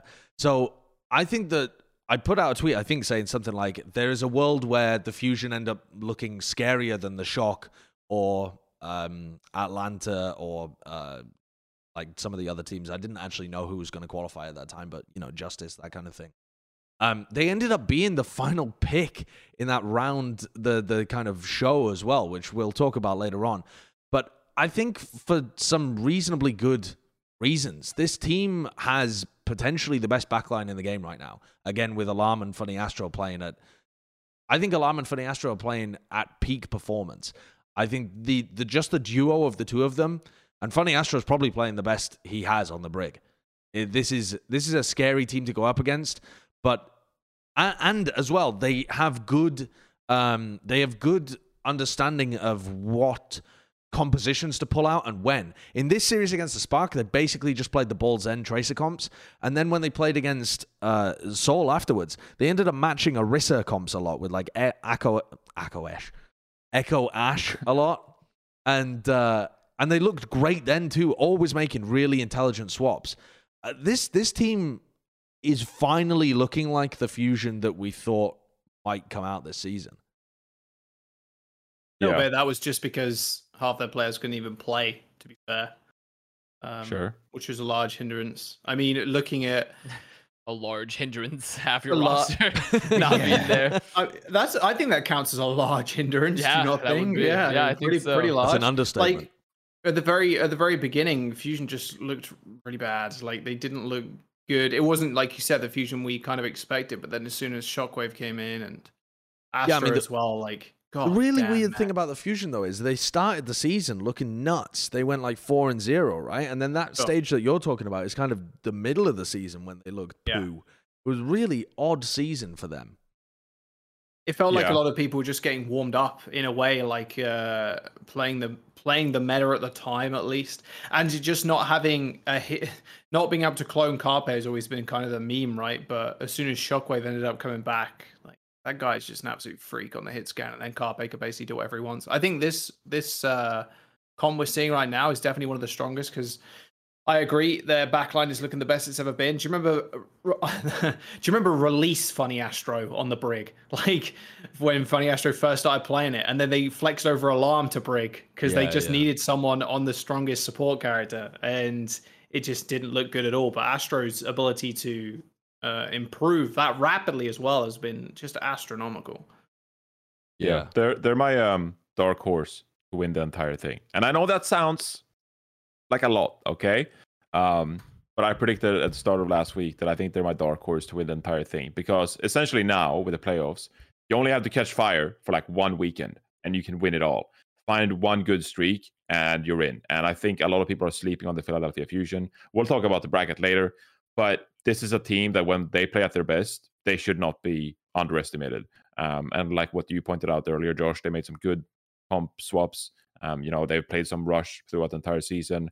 They can play some more recent compositions. I love this composition, like Josh mentioned, when they play Alarm on the Sen. How do you unlock Shockwave playing the Ash and Alarm playing the Zenyatta and having tons of input that way, right? I think the Fusion are honestly like a really good team, and they might turn out to be one of the worst teams out of the 8 in the playoffs now. But they could also shockingly like claim third. Like I would not be surprised if they just like happen to catch fire. They figure out a way to play their game and make comp swaps, and that just works for them, and they get third against some of these teams that are still a bit up in the air for us. So I mean, I would be surprised if they ended last. I really would be. I'd be surprised if they went out. Yeah, I mean, it's like what? Washington Justice, maybe even Atlanta Reign would like disappoint somehow. I mean, I think the Shock might as well, considering they're playing against the Shanghai Dragons in round 1. If they get a rough we'll talk about it in the second round. Yeah, we'll talk about that all later, you know? Yeah. But I think Fusion are really good. They're looking really good. And Hangzhou Spark is one of those teams that I just mentioned earlier. Like, they're Toronto Defiant to me. Like, they're just painfully mid-table. No point to talk about. I think they were worse than painfully mid-table because they had so much, like, they had even better talent. They had even better talent than the Toronto Defiant, and they just... I guess there is some level of of unluckiness to their season as well, because they signed this star Chinese talent Liga, and he was uncomfortable playing, didn't want to play because of his mental health, and so they ended up probably having to go with their B squad for a lot of the year, and maybe that caused them to play with less Chinese talent overall elsewhere as well. They're kind of forced to play coldest in this final match, but that was very strange. Yeah. Well, I mean, but they had to, right? Because there's no MCD. Yeah, right? I know. But like, oh my god, dude! I looked up how many matches Coldest played prior to that, and it was like 1, and he lost. Like, 1 game in the league. I was like, holy! Like, the team just dropped so many players, and they dropped their coaching staff too, and that was all muddled around. They dropped Takayaki, who I thought was just incredible coming into the season, and 12-man roster turned into barely 2 players. It felt like by the end of it. It was a rough year for Sparg. Yeah, this is one of those teams that's getting worse as time goes on, actually. This is one of the franchises that's it's getting lost in its own sauce. So I think this offseason and turning things around for Overwatch 2 is very important for this squad. Like maybe a clean refresh of the coaching staff and picking up somebody that has historically got good results elsewhere is a great position to start from, rather than trying to pick up like unknown or giving coaches a fresh chance every time.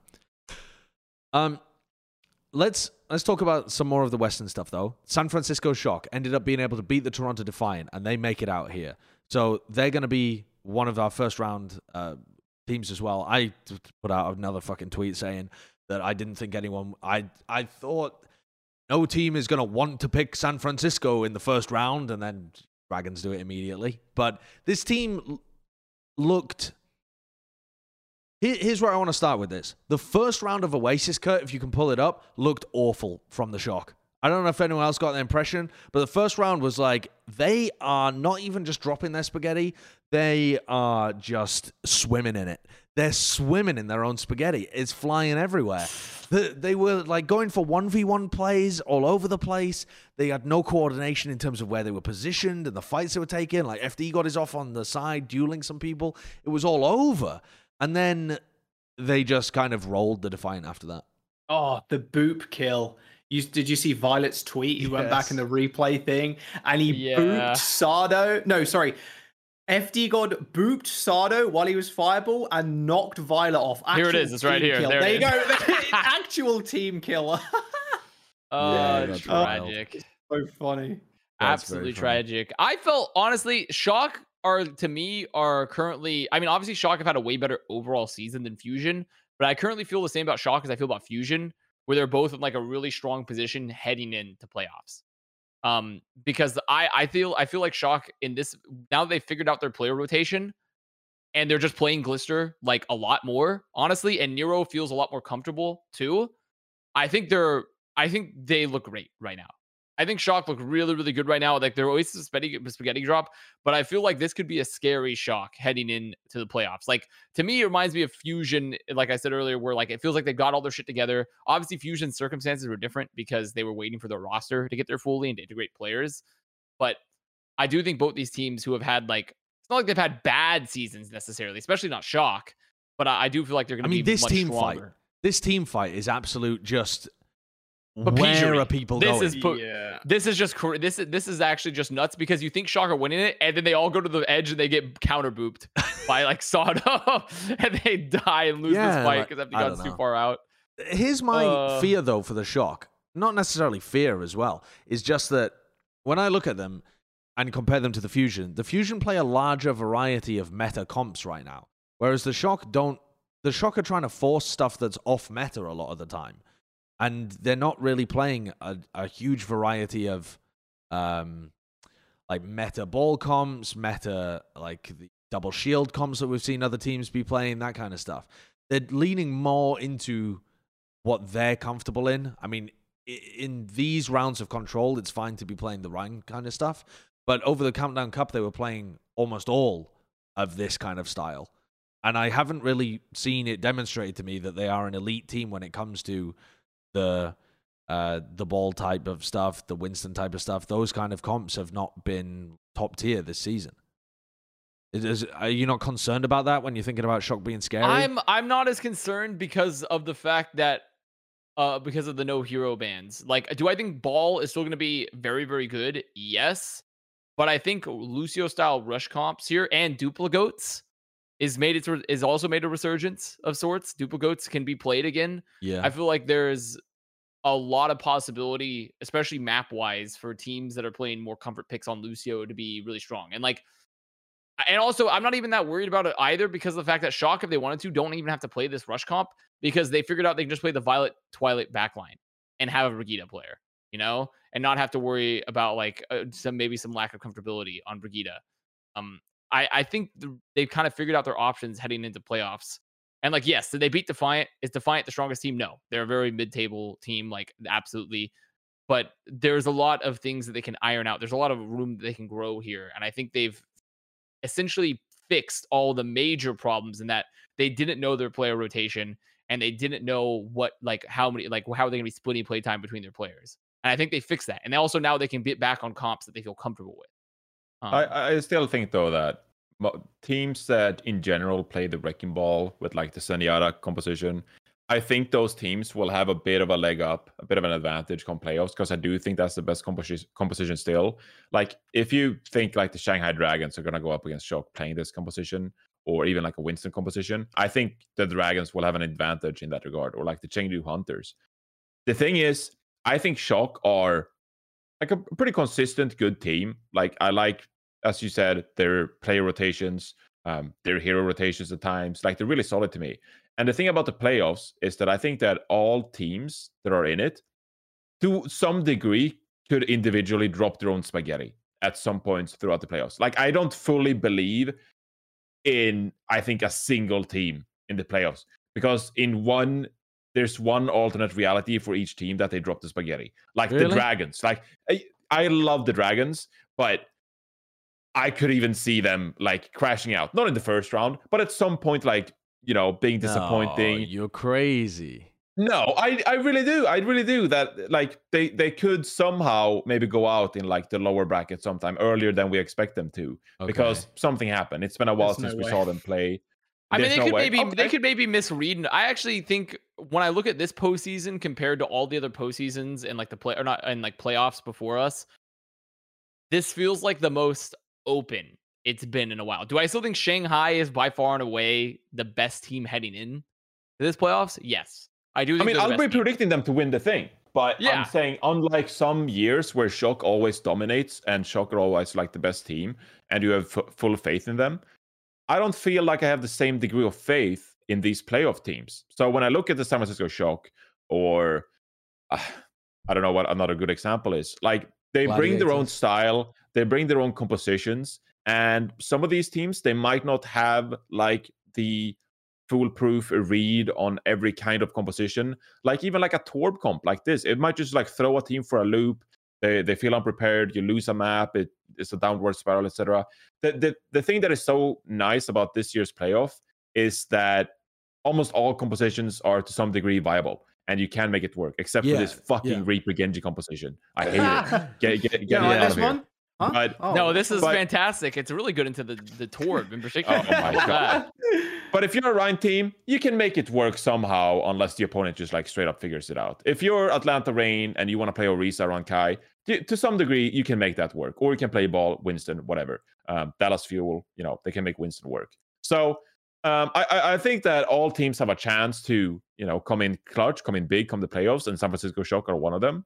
But to some degree, also I'm reserving the right to be disappointed by one of these top tier teams, and I think Shock could be one of those teams that just play their own game, are comfortable, push up like this, like they do here, and some teams will be caught off guard by that. So Shock, I think they're consistent. They've figured themselves out, and I'm not going to underestimate them come playoffs anyway. Okay. Oh, let's move on to the best game of the playoffs that we had, which was the play-ins rather, which was the Washington Justice playing against the Houston Outlaws. This was our only 5-mapper. Both of the Eastern games went 3-1, but the Western games were all 3-0 apart from this one. And I was anticipating this to be a close game. The desk and the casters for the game were split 3-3. Me and Bren and Jonathan all thought that the Outlaws were going to be able to take it.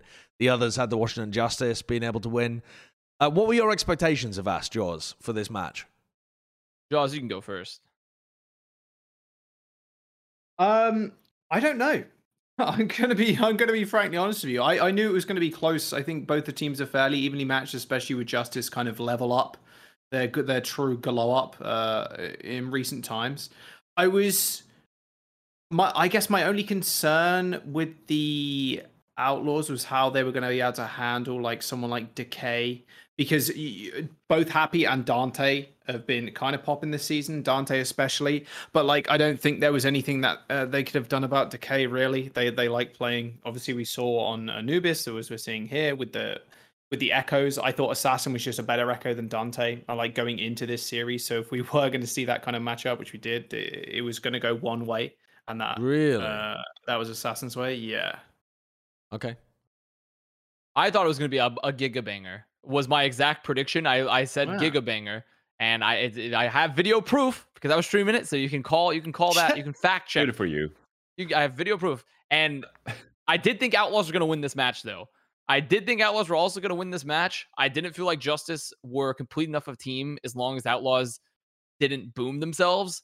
And then the greatest thing of all happened when Outlaws boomed themselves, and then they lost. So like that's just the one thing that couldn't occur, and it did. I mean, this also, is one of the... I didn't agree with their picks here. Like I felt like Outlaws. I'm still of a strong belief that you put your better Tracer player on Tracer, and you put your player that's not as good as Tracer on Sombra. And I would have much preferred to have Dante on Tracer this whole match when he wasn't. Oh, hello. Outlaws did kind of get DPS diffed in this game. I mean, yeah. My expectation coming into it was not that they were going to get DPS diffed. I thought that it would be relatively even between the two of them. But Assassin stepping up in this match, played the best Sombra I think he's played all season. The manual hacks he was getting on everybody were just monstrous. They were constant. And the team was following up on them incredibly well. And then, Decay was still doing his business, but it didn't feel like Decay was dominating in the same way that he had done in the game against, who was it? Paris. To me, this match will definitely be one of the most memorable of this season. Just because of the shit talk from the Outlaws players and that horrible pause at the end as you just watched them all realize they'd lost. Like did you see the Korean caster's reaction to that? No, by the way, what was that?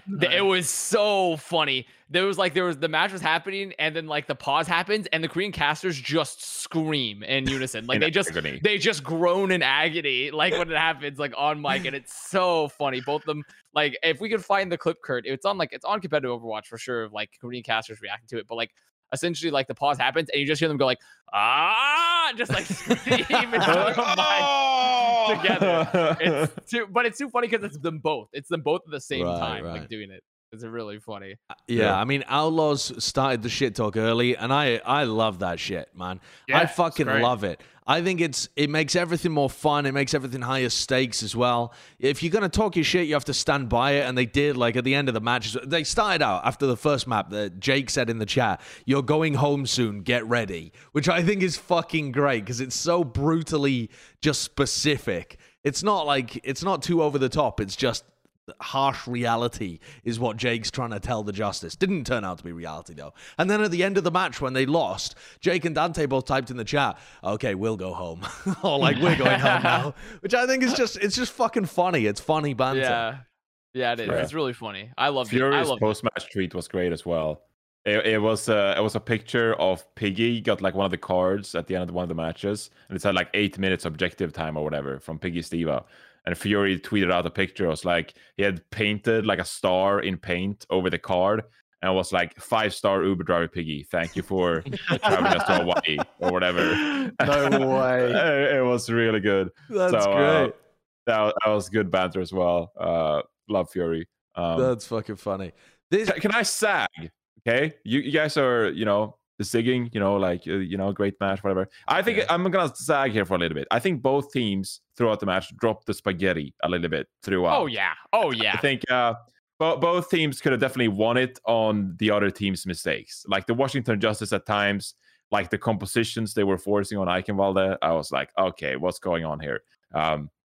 Johnny, we have to talk. Wait, can we talk about Eichenwalde real quick? Okay, the Eichenwalde Justice defense, where they mimped on cart after they made an incredible rotation play on second point on their offense, and then or on defense, mimped on the point, and then lost the second because of the mimp. It was just like, oh my god, that was actually the most brutal play. I'm sorry, I just had to talk about that. That play hurt my soul. That hurt my soul. But that's so funny though, because now thinking about the Washington Justice, I'm like, okay, they look clean. Being able to play these different kinds of compositions. Assassin looks great on the Sombra, Decay in playoffs. But this team could improve further. Like this team, Washington Justice, I mean, they qualify here. I could definitely see them turning it up like 10, 15% going into the playoffs. I highly disagree. Absolutely. Highly disagree. They can. If they are more proactive, if they're more aggressive, if they stop messing up these ultimates and, closer at times to the sound barriers, like they can even improve. And then they'll be even more scarier. Bro, and then Washington Justice, they'll be top 4. They'll be top 4. You're fucking like, crazy. What is happening? It's possible. You're fucking crazy, Jonathan. They should be fucking thanking their stars. They're this good. They've been shite all season long. This is the pinnacle that they're able to perform at, is this good with these amount of mistakes. Like, this is a team that's hamstrung, even in this match, by only being able to play 2 comps. They can just play the zombie comp, or they can try and swap to Rhine and maybe do something. The reason they're making these mistakes is because they can't swap to other comps that are good against what Outlaws are running. And so as soon as Outlaws are able to rotate away from them, they're just shit out of luck. This is not a team that screams to me, okay, they're a team that screams to me they've got more room to grow because they're not amazing, but they're not a team that says like, oh, these guys are improving like day by day. They're looking like they're, we know they've got so much more to give. I think this is about the best you're going to get from the Justice.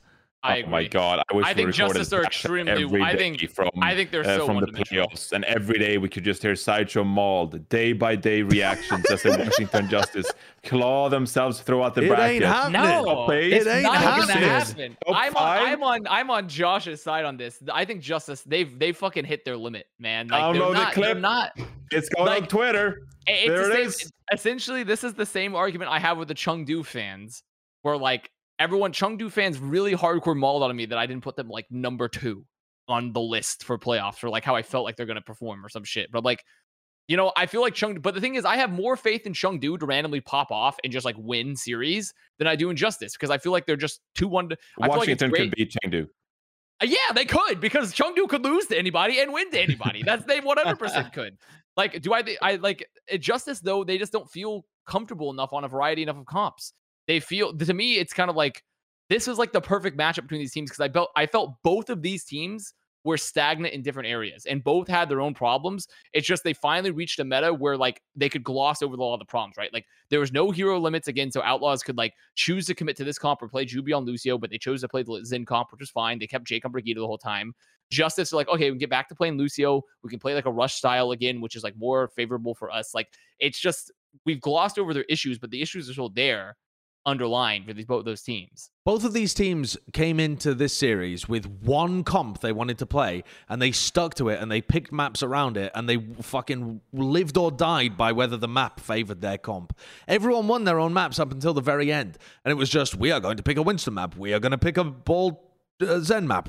Like that was to me what the biggest takeaway, in my opinion, was that the Outlaws whiffed the final map, because I didn't really come away from this match thinking that both teams dropped their spaghetti, because the win on Anubis, Outlaws are massively not favored there with the style they like to play. And then the win on Dorado for the Justice, same thing. Like the Outlaws comp isn't as good there. You would expect the Justice to win in a theoretical world if you just locked them into the comps that they were trying to run. So I felt like the only time you could really talk about them performing dramatically under what you would expect from them is maybe Outlaws in that final map. Outside of that, it was just 2 decent teams slugging it out.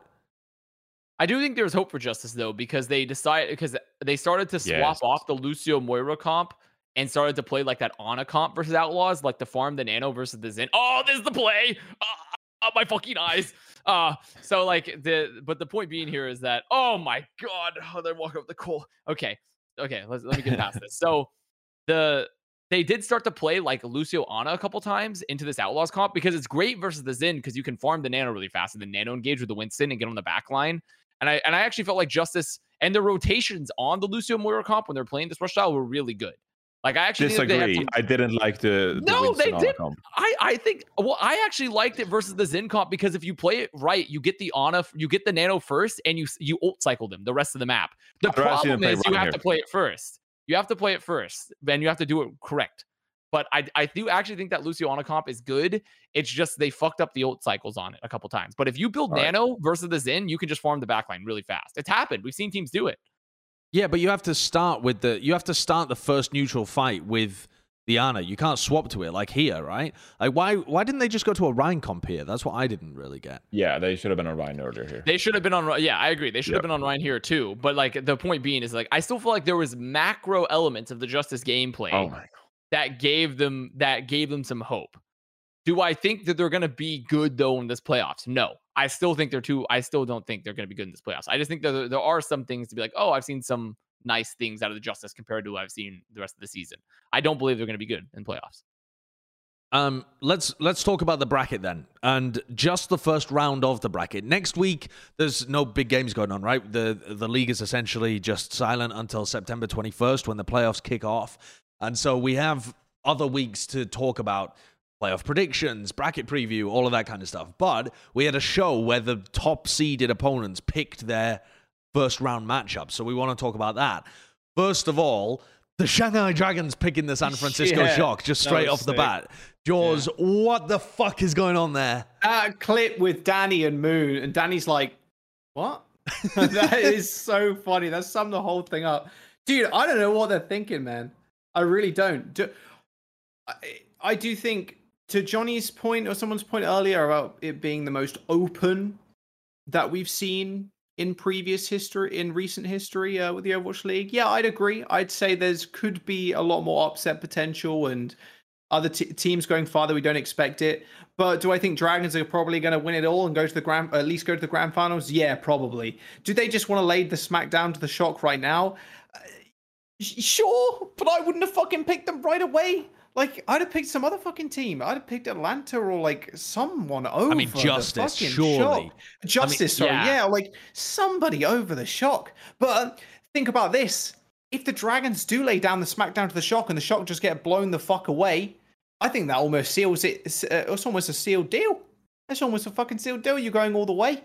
At least to the fucking grand finals. I don't know what. Moon just... massive cock down on the fucking table and said, you know what, fuck them, dude. If we beat Shock right now, we're just going to win. Just give us the trophy, bro. Do you think they're trying to anticipate the Shock being more dangerous later on in the bracket? Like, they don't want to meet the Shock in the winner final? I don't just think in case they go on a heater. Do you think that they're going to be a team that's going to level up throughout the whole thing? Because I think as soon as Shock step into this playoffs, into this bracket, I don't think they're going to be able to change drastically and go, oh my god, like Shock are crazy in the finals. Like, well, they have done that before. They looked a bit weak. Was it 20? I think it was 2019, right, where they lost to the Atlanta Reign and then they went through the losers bracket and didn't drop a map or something after that. Yeah, they did seriously level up through that. I think the Shock are going to take some time to heat up because I don't see them in playoff form right now. Well, let's put it this way. If they're going to get the three-peat, they need to improve from here. I don't think the Shock is in three-peat form currently. So if they're ever going to be dangerous, it'll be later in the bracket. I don't think they're going to be dangerous in the sense that they can beat Shanghai round one. I think if you met them in the upper bracket final, maybe they look like that, maybe. But just by virtue of them being there, they have to have beaten some really good teams and be more dangerous. So I don't know. I feel like I think it would be much more dangerous for Shanghai to have picked, I guess, like Fusion at this point, honestly. Yeah. Or I still don't understand not picking, like... Atlanta, though, does seem like a very reasonable pick. Same with Justice. Or Atlanta. Yeah, those are two. Those would be my picks if I was Dragons. But the thing is, like, I do think there is some merit to be said here of, like, if you can beat Shock early, then you're in a pretty good spot moving forward because you've moved a very strong opponent out, and on top of that, like, you're not gonna have to deal with them for a while if they make their way out of lower bracket. So I do agree that I think two teams that personally to me I think could level up hardcore during this playoffs run are Fusion and Shock. I think both these teams. Now, Fusion might be a little different because they're already coming in stronger. But I feel like now that there's just more and more time for Fusion's roster to gel, now that they have everyone and they have, well, not everyone, but mostly everyone, and that Shockwave's been integrated more for this team. I think these two teams, you kind of want to get them out of the way because I don't see Gladiators doing more. I don't see Fuel doing more than what their peaks were, right? And like Fusion and Shock, there's room to grow for these teams, in my opinion. And as you head into the playoffs, and Dragons just be like, okay, let's get them out of the way and move forward. I think it's pretty reasonable. Yeah. The next pick was Dallas picking the Washington Justice, wasn't it? Right? Because we had the first seed and then the first seed. Yeah, and that made sense to me. That made perfect sense. That makes complete sense. Yeah. Yeah. Dallas have had some close games in the past though against Washington. Like specifically, what I'm thinking of, didn't they have like a 5 mapper in the June Joust? In the main melee. Did they in the main melee? Yeah. They played Winston comps. It was Mag versus Fearless. Yeah, and it was actually kind of a banger of a win. That was like when both of them were popping off, right? Oh, was it Justice that played the 5 mapper against Shock in the June Joust that I'm thinking of, actually? We're speculating that this might just erode into Ego Winston duel once more, and they might just play like Neo Goats throughout or something. Because both of these teams are pretty comfortable doing that. So it might just degenerate into some random like Winston mirror composition with I don't know, like Tracer Sombra or something, which would be incredibly fun to watch, but that's just me dreaming, hoping a little bit. So I think that's quite reasonable, actually, judging by what Dallas have done so far this season. I think that's like comfort territory for both teams. And I mean, if Assassin's playing like he has been, he's been playing a better Sombra than Doha has this year. Like his current form is better than Doha's average this year. So you think so? You think his current form is way better than? Oh, okay. I think you're talking about because Assassin I feel like currently better than Doha's average, yes. But Assassin's average is not better because he had that like awful period of time. But I think Assassin currently, I think Doha's good though. I feel like Doha's had a pretty good Sombra year, honestly. So I didn't think he's played poorly at Sombra at all. Yeah. But that should be another fun matchup though. Who was the third pick though? It was Chengdu picking Atlanta, wasn't it? Yeah. I mean, you know, play, man. I'm definitely in the camp of like Chengdu gonna. I know Avast, you're not completely, and you can Omega lol me, mind goblin me on Twitter, but dude, Chengdu Hunters are fucking great, man. They are so fun to watch, and Leave is just an absolute freak on the Tracer. This guy is there's nothing that can fucking stop him. However, Atlanta Rain maybe being able to run double shield, and only double shield, probably going to put a hindrance on the Chengdu Hunters. But Gaga has been great. Leave has just been spectacular. Their backline is super consistent too. I think Chengdu are going to go through. Yeah, I think they're doing very well against the Rain. I think Atlanta in trouble here. Yeah, right. Like if there's one team I think Chengdu, aside from Justice, would be like very well matched up against, it's probably the Rain currently heading into this. So like it makes I see Chengdu winning this match as well. It's more so looking forward. Like, do I think Rain could is like guaranteed to lose this? No, not by any means. I think Rain could definitely have especially because but Rain still has apparently plans to play Pelican. He just will be going to the West Coast. Apparently, so he's taking a fucking train to Los Angeles or something. Apparently he's going to go to the West Coast, but I don't know if that's even allowed, right? Because wasn't part of the reason at Paris, if they were going to make it to playoffs, that they would have to sign a new roster, is that like they weren't going to go to Hawaii because of like vaccination status and stuff. And like obviously Pelican can't because of like his lung, and like he recently had that operation. But wouldn't that still go under the same thing where like he's not in Hawaii, so why would he be allowed to play? So I don't know if that's true. But they're playing. They would be playing online, right? On the Tokyo. They would be playing online, but it's like it would still be like. So I mean, maybe it's possible, maybe it's not. I don't know. I don't know. But, before we move on from the bracket, I got one question for you. Or did you want to talk about the Fusion? No, I still wanted to talk about Fusion Gladiators as well, because I think this is the closest game of the first round, in my opinion. I don't know who this is going to go towards. I'm really high on the Fusion, but also Gladiators looked great just coming off the recent tournament win. So I'm really excited for that matchup. And I think that's going to be the Fusion Gladiators game, in my head, is the opposite of the Dallas-Washington game. If Dallas-Washington ends up being an ego duel of Winstons, Fusion Gladiators, I think, is going to be them trying as much as possible to play the like ball Zen kind of comps. Both of the teams have been playing quite a lot of that. both teams have flexed over to Orisa stuff when it's been required, but I think these are currently our two probably most like meta teams, along with Shanghai, where they can play a large range of different comps and sub in whatever they want. But I think things will trend more towards like Ball, and then you have Carpe playing against Kevster, and you have Alarm playing against Shu. Like, there's so many amazing kind of mirror matches in this game. I think it's going to be incredible. Yeah, I think so too. That was my initial thought. And then I thought about it for a bit longer, and maybe I'm overthinking it. But Fusion as well, they seem like the kind of team to me that initially would start things off playing like Alarm on Zenyatta and that kind of composition, and then just like pick a King's Row and throw out like an Orisa comp or like a Ryan comp and try to change things up. I think the Gladiators are very happy just relying on their individual skill, knowing that they can win the head-to-head matchups for the players. But the Fusion, to me, I think they'll throw in like a few wrenches here and try to take down the Gladiators by playing like some Rush or Orisa even. Yeah, I could see that. I could definitely see that. Jonathan, you had another point before we moved on? Yeah, I wanted to ask, because we'll be covering the bracket more next week for all the listeners, by the way. So we'll be doing like predictions and all that stuff. But I wanted to ask for now anyway, which half of this bracket do you think is the strongest? Do you think the top half or the bottom half is like the strongest in terms of like the teams? Because I'm kind of looking at the top half of the bracket, like Shock Dragons, Fusion Gladiators. That's a top 4 teams there. While the bottom half is like Atlanta, Justice, like, you know, we'll see what happens with Dallas, etc. So I personally think top half just got on the Dragons, Fusion, Shock side and Glads. Yeah. I think the Atlanta, Reign, and Justice are definitely lower than the average, the top half of the bracket, to be honest. I think it'll be more competitive up the top, match 1 and 2. Yeah, definitely. It could be some good games. I think there are still going to be good games in the bottom half too. They're definitely going to be bangers. The top half looks more stacked, and who knows? Maybe Fuel. I mean, Fuel's been on a downward trajectory of sorts, so they could kind of implode versus the Justice. That is very possible. They've had a long break as well. Don't exactly know what their form is, because I essentially count their break for like the beginning of last stage almost. But like I don't know exactly what their form is going to be like either.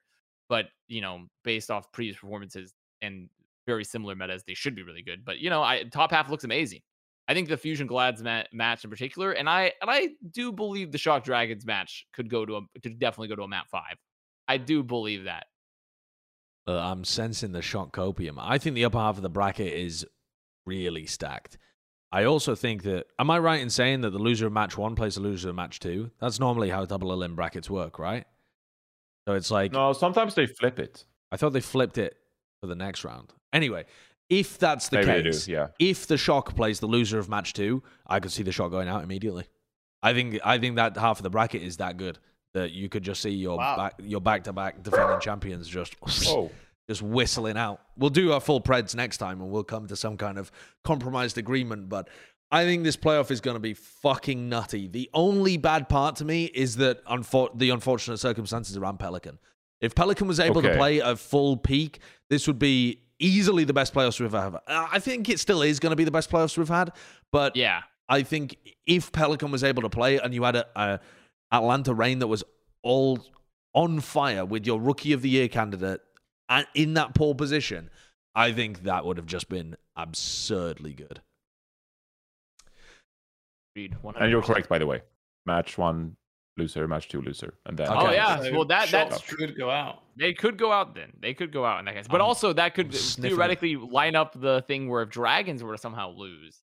Get the fuck out of here! Dragons are not going home. I don't think they're gonna lose though. I think Dragons are the alternate universe. It happens. Dude, it would be cool to see Shock make the run again, man. They're not. They get knocked down. What about their season has made you feel like they're gonna do the run? They fucking went over Toronto. They finished 4th in an A. They had a very strong season, and they feels like they figured out. You said they could level up. I personally didn't believe that, but they could level up. I think they could. I think they figured out their problems plaguing the roster. This is more topics for the next episode. Yeah. We'll talk about this next time. Okay.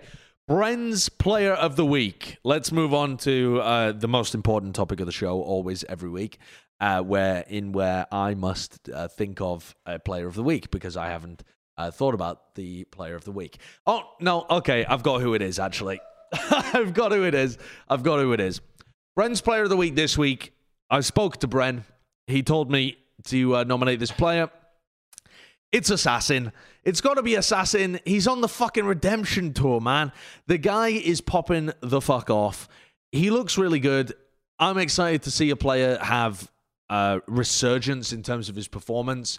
I'm not sure how much deeper in this bracket he's going to be able to go, but I feel at this point in the season, at least, he's managed to redeem himself in terms of the eyes of the community.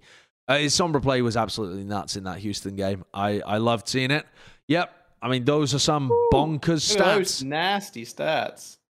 25 I mean, look enemies at the 10 as well. 2.7. Crazy. Yeah. That's unreal. Barely ever dying. Very good. They were bullying Dante as well. Assassin was just running around breaking the translocator, and then Fury was just inting at Dante, and Dante's like, well, I guess I'm dead now. And they were just running that on repeat.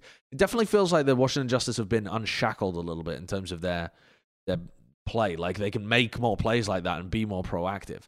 The other thing that I wanted to give just a shout out to during this Bren's Player of the Week as well is we didn't really spend any period of time talking this week about Seoul, about the team that the Fusion eliminated to be able to make it to the playoffs.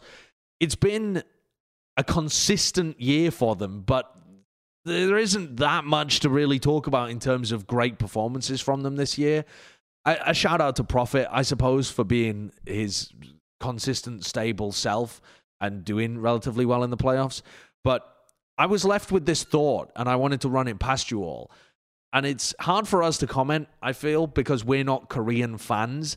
But if you're 2018, right? League launches, Korean dominance is inevitable within the Overwatch League. You have one Korean franchise, the Seoul Dynasty. In 2018, they have the core of Lunatic High. They're supposed to be the best team in the league. Them against the Dallas Fuel. What an insane matchup. It flops. The Seoul Dynasty flops. They rebuild. It flops again. Fissure's playing main tank and swapping with Marvel. Floppity-doo-dah. Then they sign Gesture and Profit. They make it to the grand finals of 2020, but that's the peak that your franchise has been able to get. I suppose I can't really speak from a Korean fan's perspective because I'm not Korean, but it feels incredibly underwhelming to me that like half the league is Korean, and yet our one Korean franchise has not been able to put anything better than like Gesture's Hog being able to take them to one grand final. I feel like this franchise is ripe for a fucking rebuild in Overwatch 2. Oh, well, Arnold announced it, the COO as well, on Twitter. Really? Like, what did he say? Yeah, he said there was going to be an aggressive rebuild. Yeah. Oh, I didn't even see that shit. Now the job begins for like an aggressive rebuild ahead of Overwatch 2. I mean, that just fires you up. Hey, I'm just saying, 5v5, you're way more reliant on the DPS. If they still have Fitz and Profit, I'm a believer. Okay, one less tank position to fuck up player rotations with. It's only good for Seoul Dynasty. So, Anamo, incredible disappointment. Sorry, buddy, you just weren't good enough this year. So I do think there's some good stuff coming for the Seoul Dynasty. You shake up like the backline, perhaps.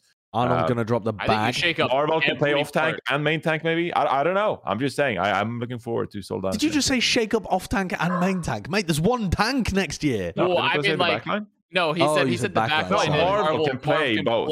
Oh, sorry. Right. Yeah. Yes. Maybe you can't. I don't know. Yeah. I mean, if they're going for an aggressive rebuild, who the fuck knows? They have their pick of the litter. If you're talking, if they're willing to drop money, people are going to want to play. Sorry, it would be sad if that's the last time ever we see Gesture in the Overwatch League. Sure. Yeah, there's going to be a lot of players like that. I mean, this offseason is going to be a time to reminisce about Overwatch 1, essentially. And various other different things. 14 more matches in Overwatch 1. Yeah, it's 14 more matches in Overwatch 1. Crazy. And even, I mean, that's probably 14 instances of assault as well. 2 CP. Maybe even less. I don't know whether all of the games are even going to include it. All right, but that kind of nostalgia and the rose-tinted glasses will be for another episode. I'm sure we'll fill the off-season with that kind of gunk if you're interested in getting all soppy with us. Subscribe to our YouTube channel. We've got more stuff coming out. We'll have another episode next week where we go through the bracket and preview stuff and predict everything that's coming up. And we'll see you for episode 104. Yeah!